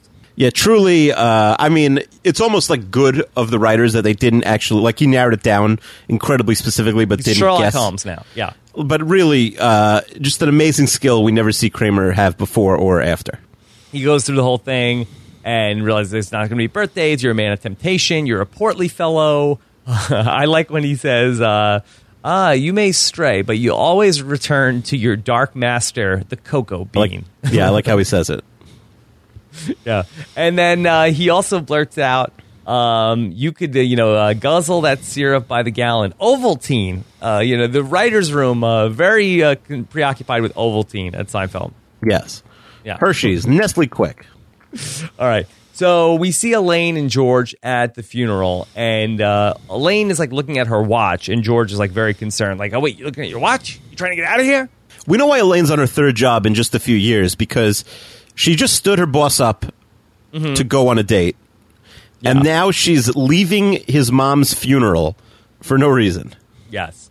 And so, here's Mr. Peterman, and Mr. Peterman is asking George about, what did Mother mean when she said Bosco? Why is he so obsessed with this? I think that's a natural thing to be obsessed with. You had a dying relative who started blurting out a word, right before they died. I think that you'd probably be curious to, what does it mean? If you had a relative that, you were sort of with them for their final hours, and they started just yelling Kit Kat, Kit Kat. Right. Oh, well, what Kit Kat? I don't even like. Kiva doesn't even like chocolate. I don't even like chocolate. I think. Yeah, I don't. I mean, I guess it's unusual. But I mean, I'm sure you'd be curious. Yes, I'd be curious, but I don't know if I'd turn over hell and high water here. All right. Well, Elaine says, deepest sympathies, Mr. Peterman, but I need to go. I have a personal commitment. I need to go speak at a women's rights conference. Yeah, which is a funny gag here because they put George, who has no game right now in terms of excuses of being stuck in saying that he has to go speak at a men's rights conference. Yeah, Peterman says. Which he doesn't say men's rights. I don't know if that was too controversial. He just says men's conference. Yeah, men's conference. And Peterman ends up saying, I don't believe that for a minute. Elaine, it was good of you to stop by. So she's out of there. Yeah, she gets credit for coming. Yeah. Peterman also has a theory that when he was growing up in Costa Rica, he heard a rumor that Mother had taken a lover. Perhaps Bosco was this man's name. Is that possible? Could it be both things? Because we don't really find where it's not like the Manya thing where Peterman's mom loved chocolate syrup, right? And this sort of just like resonated with her. Yeah, we don't totally get the reason why she like this is, but maybe she's just like trying to latch on to anything as she's dying. Is it possible that this part of the story is true? Do you think that Bosco was the name of the lover that Mrs. Peterman had in Costa Rica? Yeah, it's possible. I don't think I'd give it 50-50. Okay. All right. So we end up with Kramer with Jerry, and that Kramer has all of the shortcuts for the fire station. He's going to go down and rock their world. Yeah, and in his mind, he's the first person to ever do this. Yes. Also, Jerry is going to go down to Leap and Larry. All is forgiven. I don't know exactly what changed, where Jerry couldn't have gotten Leap and Larry to understand that his foot was asleep when he was there, but now Leap I think and Larry... it's the time thing. A lot of times someone's upset. You don't want to deal with them then. You want to come back a couple days later and wait till they calm down and deal with it. Leap and Larry is kind of a hothead. Yeah, oh, totally. Total hothead, Leap and Larry. All right.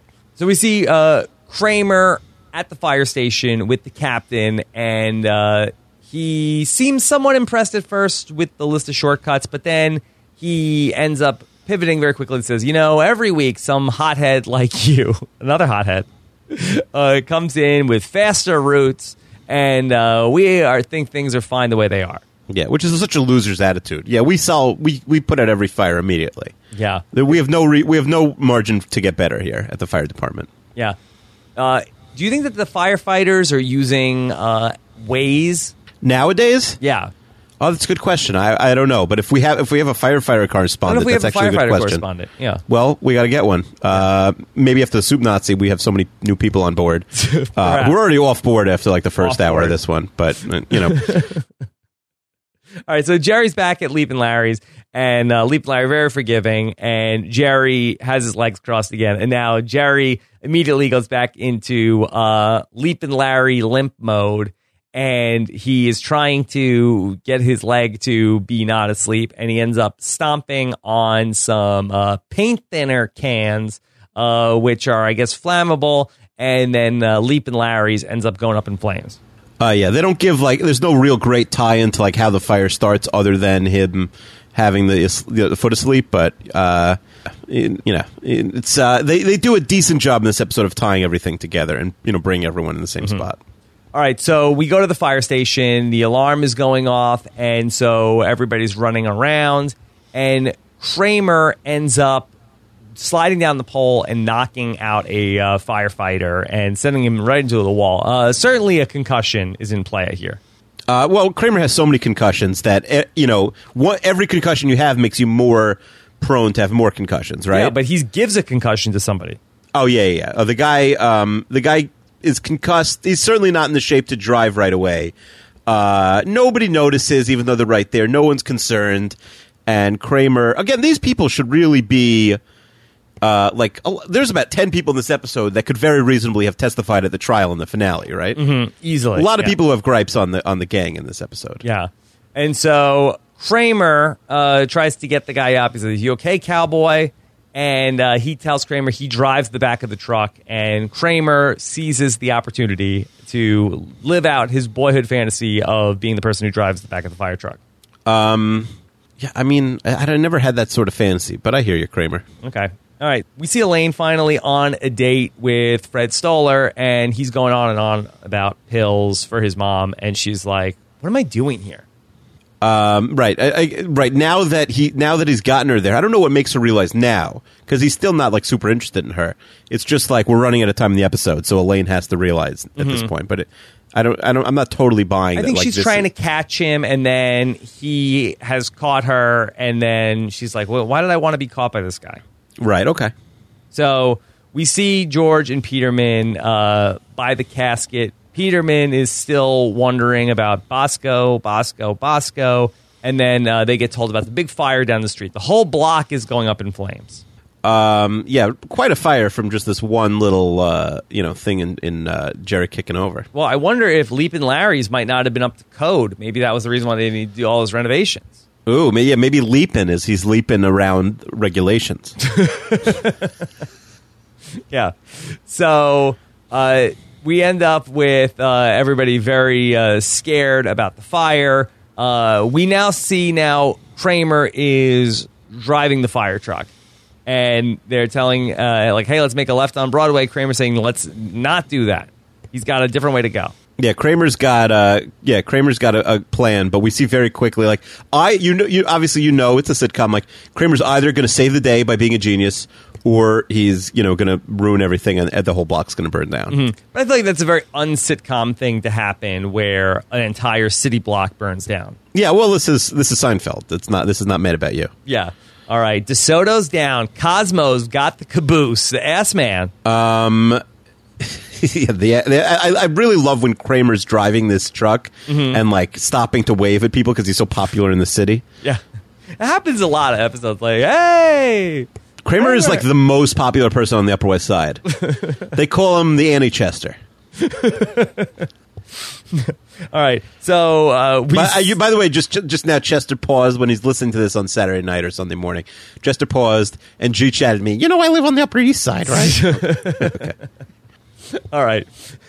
So we see Leapin' Larry. He's bringing things out of the store, and nobody knows how the fire started. And Leapin' Larry says, "Where's the fire department? I'm going to lose the whole store."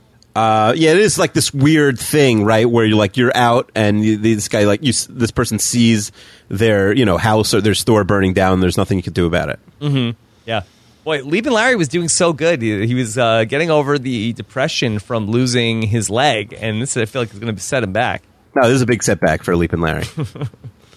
All right. So we end up with Jerry listening on the scanner that Leapin' Larry hands him. And we see the guy yelling at Kramer, what are you doing, Kramer? You're all over the road. Don't worry, I can handle it.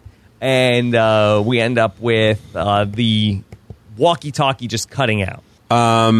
Jerry listening to Kramer on the walkie-talkie is pretty funny also. Yeah, and Jerry ends with that's a shame. Yeah, all right, it's going to burn. Not my problem. And really, Kramer is just like completely out of control on the truck. I mean, it seems like a hard job also. It seems like something you have to be trained for, not just like a layman can come to it. It does not seem like the kind of thing you could just slide down the pole and start doing on your own. No. That seems tricky. All right, so then we see what is going on here in this ATM vestibule where there's a man, but his sleeve is stuck in the ATM machine and it ate his card. Akiva, can you explain the mechanics? There's 100 ways they could have done this better. Yeah. Like his sleeve should have been stuck in the door, and you just need the door to open the card. This is just so bizarre. I mean, the card to open the door. Yeah. It doesn't make any sense. Right, his sleeve is stuck, so if you put the card in, then what? Then his sleeve comes out? It makes no sense. Yeah, I don't know. What part of the ATM is his sleeve caught in? It would have been funny if George was yelling at them you don't need it. Who cares? You're fine. Just get your sleeve out. The ATM card's not going to help you. If George was arguing over the logistics like we are, whereas it doesn't really make a lot of sense. And it's just they easily could have gotten around it. Just take off the jacket. That's right. Cut off your hand. Just get out of the freaking store. Pull 127 hours, but we would stop yelling about the freaking ATM password. Unzip the jacket and turn your body 180 degrees. Right, even if it's your shirt. It's just the sleeve. Take off your shirt, take off the jacket, whatever you need to do. Get out of there. Yeah, he's not handcuffed to the ATM machine. Right. Yeah, I feel like they could have spent another 30 seconds in the writer's room fixing this one up. All right, so that apparently also Peterman has no ATM card, and he says, George, give me your ATM card. And he says, I don't have an ATM card. And George, you're obviously lying. Anyone can see that. So he throws it to the guy, and then he has to give the code. Give me the code, man. I wonder if Peterman's lie detection skills work past this episode, or if George is just on such a rut that anybody can get him out, That's interesting to track. We will see how Peterman's lie detection skills end up going the rest of the way. Yeah. All right. And then that's where the episode ends, other than the tag. Yeah, I mean, the tag where they read the catalog and that says that George killed Jacopo's mom. Okay, so we end up with. And wait, hold up, but we don't see George give the Bosco password. Right. In the next scene in the tag, we do see George. He's certainly given Susan his password. Mm-hmm. But is there any argument that obviously the implication is that George had to give it up, and now that he's given up, it's open season and everyone can know the password, right? Yeah, you think so. What if, in an altered scenario, that's not the case? How so? Why would you think it would be something different? Like, what if George doesn't give him the password? Mm-hmm. The guy dies in the fire.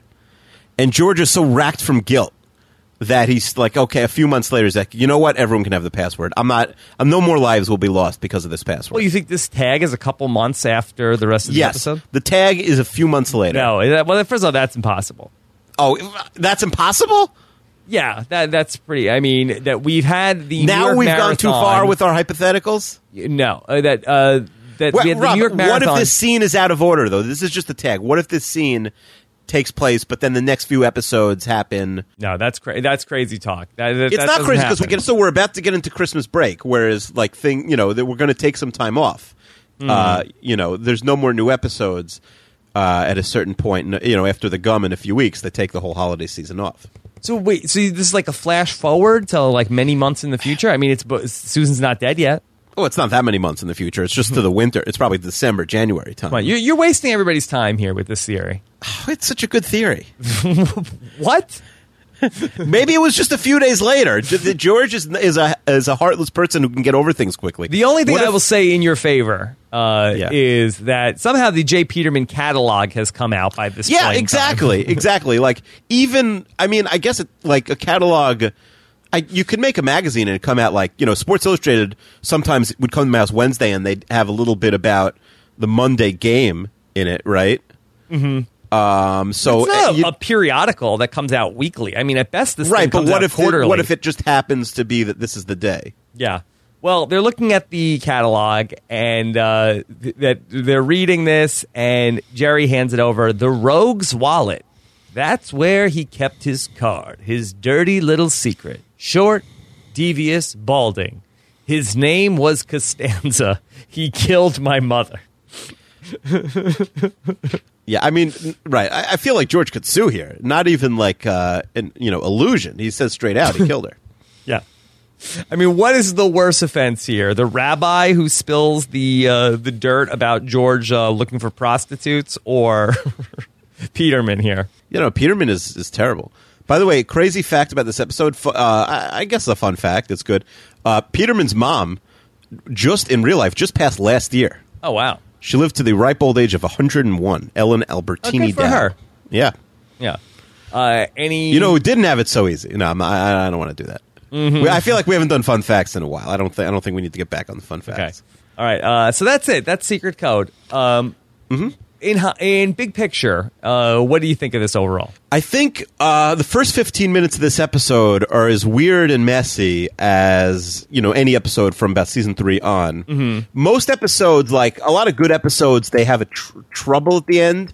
Maybe tying everything together, except for like the really great ones. Mm-hmm. Whereas here, the episode gets more interesting and gets probably even gets improved in the last few scenes, because we don't know where it's going, but it ends up it might not tie together in the best way, but it's certainly like Jerry burning down the store and then Kramer coming and then the tying in with the Bosco thing, and the Bosco is the password, although we didn't think the scene was done perfectly, is clearly the apex of the episode. I like the Kramer stuff, especially the first time you see it.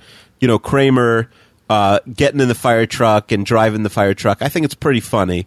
But there's really no classic lines. It's better Peterman than in most episodes. Mm-hmm. Like, Peterman's not unbearable here at all. Yeah. But overall, the episode is a hot mess, and it's not one of my favorite episodes. So I would say that the stuff with the ATM machine, and Bosco, I still feel like that stuff holds up, even though you have to, suspend your disbelief on a password being Bosco. Yeah. But the Elaine stuff is really, speaking of not memorable...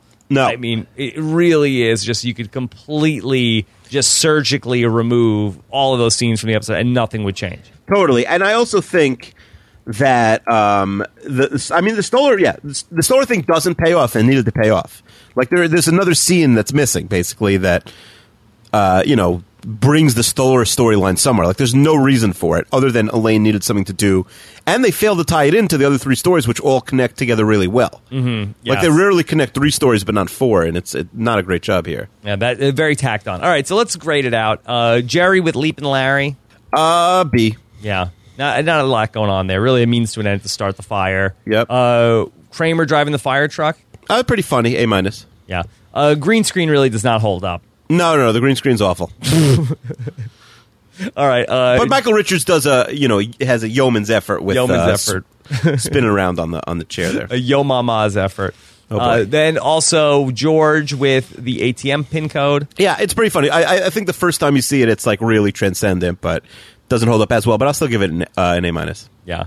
I think that's fine. Peterman. Well, listen, we're sitting there and picking nits with like the thing stuck in, which when you're really analyzing it doesn't make sense. But when you're just watching the first time on television, you don't notice that. Mm-hmm. And also Peterman, exceptionally bearable here in this episode. Yeah, he's totally bearable. And Elaine's story is a D-. Yeah, it's just like it goes nowhere, and it makes Elaine look bad. Yeah, and the idea of an incredibly pathetic character like Fred Stoller has legs. Like the Fred Stoller character could have really had a solid B or C arc in this episode, but this was not it. Okay. All right, Keeve, the big reveal. What is the episode ranking number for this? Top 9, baby. No, I'm just kidding. All right, the secret code. I'm supposed to guess. Oh, yes. Yeah. I will say 90. Nope. No, I have it all the way down at 127. Oh, wow, that's pretty low. Yeah. There's not really a ton of memorable stuff other than Bosco in this episode. Okay. All right, let's get into our email mailbag. Seinfeld at postshowrecaps.com. Johnny DeSilvera out the gate says, the firehouse exterior shots in The Secret Code are the same one used in Ghostbusters. New Ghostbusters or old Ghostbusters, Johnny? Yeah, I think that when they redo Seinfeld in the remake, the scene is going to have to be all female firefighters now. I think you're going to say it's going to be 3 women and then 1 man. I think. Well, first of all, the fire department here is all dudes. Yeah. Did you go see the Ghostbusters? I've never seen the old one. No, I thought it would be funny. Like maybe I will see the new one because I've never seen the old one. Yeah, I've never seen the I was thinking the other day, like, why did I never see Ghostbusters? Like, yes, it came out before. It came out in the 80s, right? Yes, I believe 1985. Like, it came out before I would have. Like, I was 1 year old, but like I should have seen it, and I'm not opposed to it. Like certain movies, I understand. Like I was never interested in like the Star movies, but Star Wars, Star Trek. I should have seen it, and it's like I feel bad, but I was like never at somebody's house, and they were like, "Hey, let's watch Ghostbusters." Okay. But maybe I'll see the new one, and I'll have nothing to compare it to, and maybe I'll be like the only unbiased person on earth. All right, with my movie opinion. Fair enough. Watched a good Comic Book Girl 19 had a good video on the new Ghostbusters. Did you watch the movie? No. So you saw Comic Book Girl 19's take on the movie, but you didn't watch the movie? Yeah. And are you going to watch the movie? I mean, I would watch it on HBO. I probably won't go out. I was on 2 long flights this week, and I was thinking like, oh yeah, if the new Ghostbusters movie was on the flight, that would be like the ideal like plane movie for me. Yeah. I would watch the old one and the new one. My wife is there, and she's like, hey, give me a movie. And I said, I would give her, like, the name of a movie, and she would watch it for 2 minutes, like, no, I need a new one. And we went through, like, 40 movies before she's like, tell me the movie here that you would least want to watch. Why don't you just tell me the name of the movie? By the way, that's next week's episode. That's the pool guy next week. I think, literally, she's like, tell me the movie that you like the least. I guarantee that's what I would want to watch. So I found some, like, horrible-looking Will Ferrell comedy. I'm like, that's the last movie in this whole list. Ironically, Forrest Gump was on the plane. I was thinking about watching it and maybe doing a podcast with your wife. Yeah, but I passed. It was too long. I wanted to sleep. But, yeah, so I gave her this Will Ferrell comedy that looked abominable, and she loved it. Okay. All right. What about Max the Millennial? Max the Millennial says, overall, I was a little disappointed by this episode on the second go-around. The Fred Stoller stuff never really pays off, that's true, and the Kramer fire truck story gets a little over slapstick. Yep, that's definitely true. However, do you think they were going for a Citizen Kane-ish joke with Bosco instead of Rosebud? If so, as Millennial correspondent, I declare this actually does hold. Most people my age probably wouldn't get that it's a Citizen Kane reference. I would agree, he's 18 years old. But Rosebud is widely known from jokes in Family Guy or South Park. Mm-hmm. I've never seen Citizen Kane, but I'm familiar with Rosebud. Yes, yeah. That is a trope. You know, I did forget about that as we were doing the podcast, but I'm sure that is something that they were going for, of a Citizen Kane type story with some sort of, instead of some sort of important artifact being something stupid like George's ATM pin code. So I'm sure that's something that they were going for. So I'll give it even more points. But that wasn't the part of the story that I had an issue with. No, me neither. The Peterman's mom storyline. That's fine. It's some of the other stuff. Yeah. What does Craig from Vancouver want from us? Craig says, do either of you hold any secrets from your wives? Keeve? Yeah. Yeah, probably I keep more secrets from her than I do from the people that listen to this podcast. Right, but you tell them on the podcast knowing that they never... What would happen if someone started snitching? What would we do to them? I think they would just be blocked banned from... Yeah. Definitely not getting their emails in the mailbag. No show for you! Yeah, that's it. We should test that out as like a balloon one episode. Like say something like really juicy, but admit it's a lie. But, the people, like, not on that episode, so that someone will hear it, and we'll see if they snitch, and then we'll catch the snitch that way. Yes, a honeypot. Yeah, exactly. Okay. Craig from Vancouver adds, I have a feeling Rob has a lot of things that he wished stayed secret, but Nicole either doesn't care, unless the secret involves someone by the name of Goofy Gal, or would rather not know if it meant she had to listen to the whole podcast to find out. Yeah, that would be funny if we had, like, last week, the Seinfeld episode, someone's like, oh, Nicole, you really wouldn't want to listen to this, but, like, gives no further information. Like, there's no way she's listening to 2 hours, 10 minutes to find this. Yeah, she's like, really, not Is there a 40 speed? Right. Yeah, somebody would have to tell her, like, exactly what it is and the time code, and then maybe, I still think that she'd be like, why did this person tell me to listen to this at this exact moment? Right. Yeah. In terms of secrets, like, mine are all food related. Like, I'm always hiding food from my wife, and then she finds it in, like, a bag or something. Mm-hmm. Like, because, she always wants me to eat healthy, but I'm always, sneaking snacks or whatever. Well, what about Lindsay? Lindsay says, are you guys also super protective of your ATM pin? My partner once told me he knew what mine was from seeing me enter it so many times, and I was appalled, though I really don't know why. Yeah, that's kind of crazy that he knew it just from looking at you entering it. Yeah, it's sort of like the urinal thing. I think that, this was a courtesy to, just be, look in a different direction. Yeah, and then you shouldn't admit that. Yeah. Yeah. All right, she wants to know, have you guys had any notable incidents where you've introduced someone multiple times without them knowing you are? Yeah, but it's usually, I think for us, it's always been the opposite, because I had the same thing where I've done the nice to meet you to someone, and he's been like, I met you 3 times already. Mm-hmm. She says, you guys are absolutely right about Susan this season. I always think of this season as being all about the engagement, but she's basically a non-entity so far. In this episode, her entire role is to ask George about his ATM code twice, and then she mentions it once. Yeah, she's at the beginning and the end, that's it. Yeah, she's a prop. She's totally a prop. Like, in this episode, she does heavy lifting, where she actually has, like, a conversation with George. For a few seconds, and they ask her to do like very basic comedy where she like has to raise her voice like 1 octave, and she could barely do it. What is Roger? Roger wants to know, is Bosco even a thing? Aside from this episode, the only other time I've ever heard of it is from my mother. Also, I was about to ask for a ranking of the different chocolate milk mixes/syrups, but I know how Akiva feels about chocolate. Maybe Rob could weigh in on that.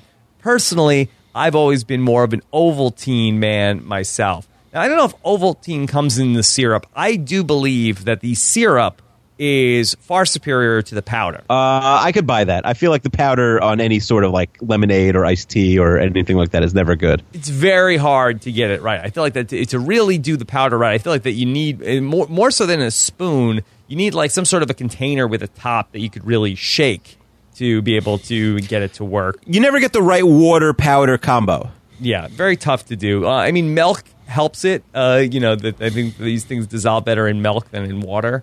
You keep saying milk. Yeah, what should I say? Milk. Milk? You say it like milk, like the milkman.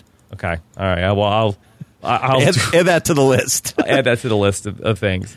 Anyway, Bosco chocolate syrup, can you still buy it? It has a Facebook page. No, sorry, that's a band. There's a band Bosco. Mm-hmm. So can you still get Bosco? Yeah, I've seen it in my fridge in the last few years. You can definitely get it. Okay. Yeah, so I guess you can still get some Bosco chocolate syrup. Bosco World, I believe, is the website to get their stuff. The website does not look particularly up to date, but I think is it like a GeoCities page from '95? No, but I think that they go for maybe like an old school look. It would be funny if like the website said like this week we got mentioned on Seinfeld, and that was the last entry on the website. Yeah.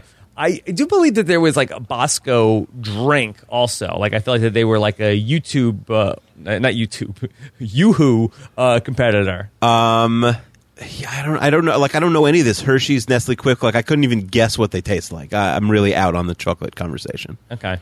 Anyway, so that is what's going on with Bosco. Nicole is more of a Nestle Quik drinker. If anybody's interested in that. Caleb says, did you guys feel the same way when your wife started asking for that kind of info when she got engaged? Well, everyone wants to know the same thing here. Mm-hmm. I'm not married, but I'd like to know what the future holds. It comes up like organically. My wife's never like, hey, what's your password? It would be like, hey, I need to take out money. Honey, can you take it out? I was like, all right, then what's your password? Yeah. Now, I have no issue with giving my wife my ATM PIN code. No, she has all my money anyway. one right. way or the other. Right. And if I don't let it, then she just takes half of my money and runs away. All right. Okay. So Caleb has a little game for us. We talked last week about how I said Larry Thomas, the actor who plays the Soup Nazi, is not famous, and there's no way was ever famous enough to be on The Celebrity Apprentice. Mm-hmm. And you disagreed. So he gave me a list, and I said the athletes don't count because they liked having athletes on.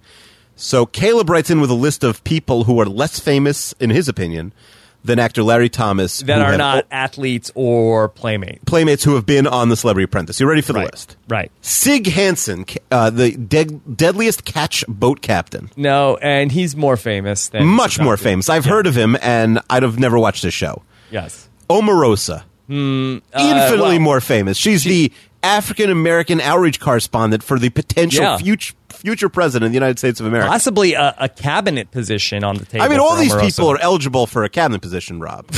Everyone I'm about to mention, like, they're it could be like, you could have Omarosa as, like, Secretary of State, and you could have Adam Carolla as, like, Secretary of Transportation because he likes cars so much. Mm-hmm. I mean, you could really it could be entirely people drawn from Celebrity Apprentice. Yeah. Okay. It's on the table. Nene Leakes, much more famous. Yeah. Gene Simmons, like, that's an atrocity to even mention him on this list. Like, Gene Simmons is a legitimate celebrity who just, like, later in life had to go on the show. Star Jones, much more famous. And Kenya Moore, the least famous person on your list, but still infinitely more famous than Larry Thomas. The thing is, I've never seen any of their shows. Star Jones. Bravo people are tough to gauge because if you're in that world, you say, what are you talking about? Kenya Moore is a superstar. But think about how many followers on Twitter they have compared to how many Larry Thomas would have if he's on, Yeah. It's absurd. And the thing is, we know Larry Thomas because we know Seinfeld. But, someone who doesn't know Seinfeld, if you said, hey, Larry Thomas, they wouldn't get it in 1,000 guesses that he's the Soup Nazi. Whereas, like, Sig Hansen, I've never seen a show, but I know his name.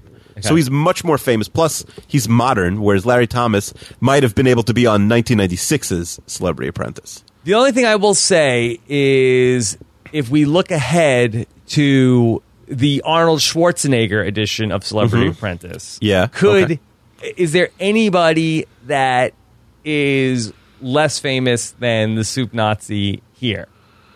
Okay, let me give you a couple of names. Yeah. Portia Williams. Oh boy, what is she? Is she like a Real Housewives? Yeah, I think she might be another person. Yeah, she's Real Housewives of Atlanta. Okay, so she is not famous. I'm going to say Portia Williams is not famous. Okay, what about Chael Sonnen? Chael Sonnen. He's a well-known UFC fighter and he's the athlete. Okay. How about this, Keith? Ricky Williams, the pothead Ricky Williams. Yeah. Oh, him and Chael Sonnen are going to have fun together. I think that Chael Sonnen's also pretty open about that sort of thing, I think. This might be the season to get you into watching Celebrity Apprentice. Lisa Leslie is going to be in. Oh, a lot of athletes. By the way, Portia Williams used to be married to Cordell Stewart, the great Colorado quarterback and Pittsburgh Steelers quarterback.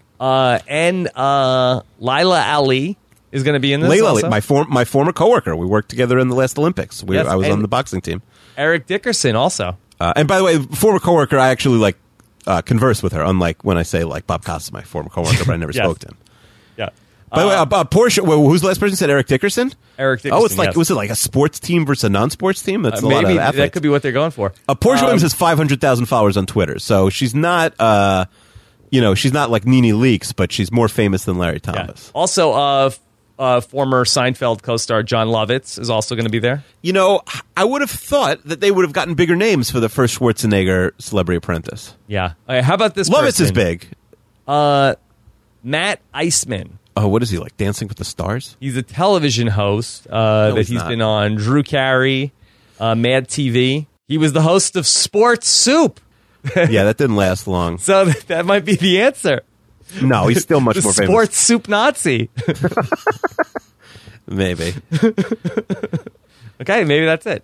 Maybe we have the Larry Thomas. Matt, I mean, I don't even know if he has a Wikipedia page, Matt Iceman. He does, because I was just on it. All right. Is he a stand-up comedian? Is this the stand-up comedian / doctor? Yeah, I guess so. All right, so at least, like, you know, he is a nobody, but he's a doctor and a comedian. Like, that's much more, accomplished than the Soup Nazi. Because he's a crossover star? Well, he's accomplished something with his life. He's a doctor. Hey, leave Larry Thomas alone. He was diagnosed with arthritis at 31. All right, well, let's go. We're way off track. All right. What about Amir? What does Amir have to say? By the way, more famous, the lawyer for the bottle guy that we talked about 2 hours ago, or Larry Thomas? Marcus Wilcox? Marcus Wilcox. Let's get him on the celebrity. Yeah. The hashtag get Marcus Wilcox on Celebrity Apprentice. Get Marcus Wilcox on the podcast to talk about this case. Yes, that's we have to, I don't know if he talks to the media. But when's the bottle deposit? That's season 9? No, it's coming up later this season, I think. Okay, well, maybe we need to get Marcus Wilcox on in that episode to talk about what Kramer and Newman did and why that was beloved and why his client is facing serious consequences. Mm-hmm. It's a 2-part episode, so we get him on. We'll cut it down to a scant 5 hours, that episode. Okay, Amir says, why did Jerry and George need a good excuse to leave dinner with Peterman? They don't know him. They don't work for him. They'll never see him again. Elaine screwed them over. Why can't they say a simple, I'm sorry, but we can't stay? Who cares? What's the difference? Is that true? They'll never see him again? Is that written from no. season 9? No, they see him again, but he's saying, like, he's not a part of their life. And Amir adds, the same applies for why George feels the need to go to the funeral in the first place. I understand, by the way, the need to go to the funeral. Like, he has a closeness. He has a connection to Peterman at this point. He was in the room when his mom died. Nobody else can say that. That I almost get more than the restaurant. Yeah. I get that, Jerry and George don't want to be total scumbags. I mean, I shudder to think if you were ever left alone at a dinner with Amir and he just was not feeling it, what he might say. Well, this happened to me and Amir once, and we were fine. Maybe I told us on the second episode of the show, but Amir and I had never heard of him. I'm sure he'd never heard of me. And we had a mutual friend who invited us to a Mets-Cardinals playoff game. He got tickets. Our friend Yoel Ice, and then he couldn't go, and we had pretty good seats. It was the game where I think it was game 1, and maybe Hampton throws I don't know. I'm getting old and I'm tired and I'm jet lagged. I don't remember anything. But I think Hampton throws a complete game or something. Anyway, so he can't go, and maybe he sold 2 of the tickets, and he's like, oh, you'll just go with Amir. So then me and Amir have never met each other before, and we went, so we're the George and Peterman there. We go to the Met game. But listen, when you're Met fans, again, it's like you just talk about sports. We talk about the Mets all the time, so it's not super awkward. Mm-hmm. So, I mean, Amir could write in next week and let us know his, maybe, I'd like to hear his impression of that blind date. His account of it, the event. Yeah, maybe it was awkward and he was trying to like Akiva was so annoying, I was trying to leave the Mets playoff game early. Mm-hmm. Maybe he would think that. Anyway, so Amir adds, once Peterman's mother yells at Bosco, which leads Peterman going all in on the Bosco investigation, shouldn't George just move away from Bosco's ATM code? He can either change it to something new or simply memorize the numbers 26726. Mm-hmm. Isn't that what any normal person would do once their ATM code is no longer secure? But maybe he hasn't gotten around to it yet. Yeah, and maybe he just doesn't care. I mean, you need the card also. It's not like people can access your ATM without the card. Yeah, but also I think in George's mind he's turning a corner where it's the code doesn't matter anymore, so I'm just going to let everyone know it's not going to own me. Mm-hmm. Yeah. And Amir also adds, why is Jerry's suggestion of, come on down to Leap and Larry's, if you can beat our prices, we'll give you the store? Why is that even a joke? Is it supposed to be clever or funny? If so, why? Yeah, I think it's best if we don't think too hard about the Leap and Larry endorsements. I think it's really... Yeah, and he's proving our point, which is they really needed an ad agency in the room here. Yes, they needed a Don Draper to come in and say, yeah, that's not working. Totally. Okay. One final email from, as Kiva has dubbed him, the Fred Stoller of emailers, Alexander Chester. To be fair, Fred Stoller's a little cooler, but it's the same idea. Well, he had a writing job on Seinfeld. That's true. Much cooler. Yeah. Writing and an acting gig. Yeah. So Chester says, I never understood the code Michigas. Jor-El, Bosco. Did ATM pins not used to be 4 numbers? I got my first ATM card a year after this episode, and the pin was 4 numbers. And by the way, is it canon that George loves Bosco and drink it all the time, or is this a first? Yeah, well, it's not mentioned. I think Elaine drinks chocolate milk in an early episode. There's no George chocolate milk before this. Also, Chester says, what kind of a jerk is the woman who works for Leap and Larry who laughs at her boss's disability? Yeah, she should be fired, by the way. This doesn't get mentioned, but she should have been fired in the episode, clearly. Especially after Jerry explains that he wasn't making fun of her, but she thinks that an imitation of him is really funny. Yeah, I think that Jerry could have been outraged and really thrown her under the bus, where it's like how dare you? Like, totally. My leg is asleep. Like, I would never do something like that, you sick person. Totally, I agree. Yeah. Then, but maybe it's like Leap and Larry's daughter. Oh, good point. Yeah. That then makes her even a worse person, but unfireable. Yes. Okay. Then also Chester adds, so let's say Peterman's in such a rush to get to his mother that he can't drop George off, even at a red light. What compels George to walk into Mrs. Peterman's house? I do think that it was that Peterman just is like, George, I need you by my side. Yeah, there's nobody else there. And Peterman, even at Peterman's mom's funeral, the people he's leaning on are George and Elaine. Like, he has no friends, Peterman. Also, Chester adds, I love how Fred Stoller is basically playing himself. If you ever heard him on WTF or other podcasts, he is an awkward neb who lived with his mom for most of his life. Mm-hmm. I feel like that's a little slanderous now. I mean, if it's what he says, it's what he said. Okay. I don't know if that's a quote or that's Chester is, coming down hard on Fred Stoller. No, I mean, he is awkward. He is kind of a nebbishy guy. Mm-hmm. I'm talking about Chester. Sorry, I didn't know we were still on Fred Stoller. Oh, zing! Yeah. All right. Good job here today, Keeve. Yeah, I think, it's hard to follow up the Soup Nazi. We really had to sometimes, listen, same thing with Seinfeld. Last week they did the Soup Nazi, and this week they put out the secret code. Yeah. So maybe this is our secret code. Okay, we'll see. We'll be back next week. We'll be back next week. All right. Next week, you mentioned before the pool guy. Yep. Keeve, I remember nothing about a pool guy. Yeah, well, it's funny because it's the title sort of storyline, but obviously what everyone remembers is 555 Filk. Yeah. And the movie phone guy. So we're going to talk a lot about the movie phone guy, but also about the pool guy, about Ramon. And, who has a pool? The pool guy. She just meets a pool guy. Oh, okay. All right. Susan has a pool guy, to answer your question, by the way. Okay. But Jerry meets the pool guy in the movie theater. Okay. All right. Well, so we'll get into all that. I'm sure it'll come back to me when we watch the episode. But just from the name alone, I don't remember what else is going on in this episode. Yeah, but the 555 Filk is by far the most remembered iconic, part of. Right. Yes. Okay. Keith, what's the hashtag today? What's the lawyer's name? Hashtag Marcus Wilcox. Get Marcus Wilcox on Celebrity Apprentice. Very long hashtag. Yeah. Well, listen. There's nothing else to say. Okay. All right. All good stuff along the way. You can follow Keeve on Twitter at Keeve26. What's coming up on the 32 Fans podcast? We're about to start football season. This week we did an episode where we argued about what we should discuss during football season.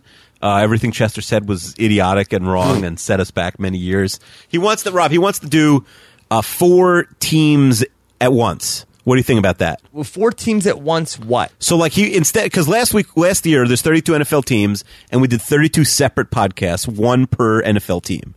Okay. I was thinking, that's too many. We almost both got divorced, we ruined our lives. It was insane. It was 32 days where we had to do 32 40-minute podcasts. It was totally nuts. So I said, let's just do 2 teams at once. Let's do the Jets and the Patriots, the Dolphins and and we'll only do 16. And the teams could argue, and they're rivals, and fine.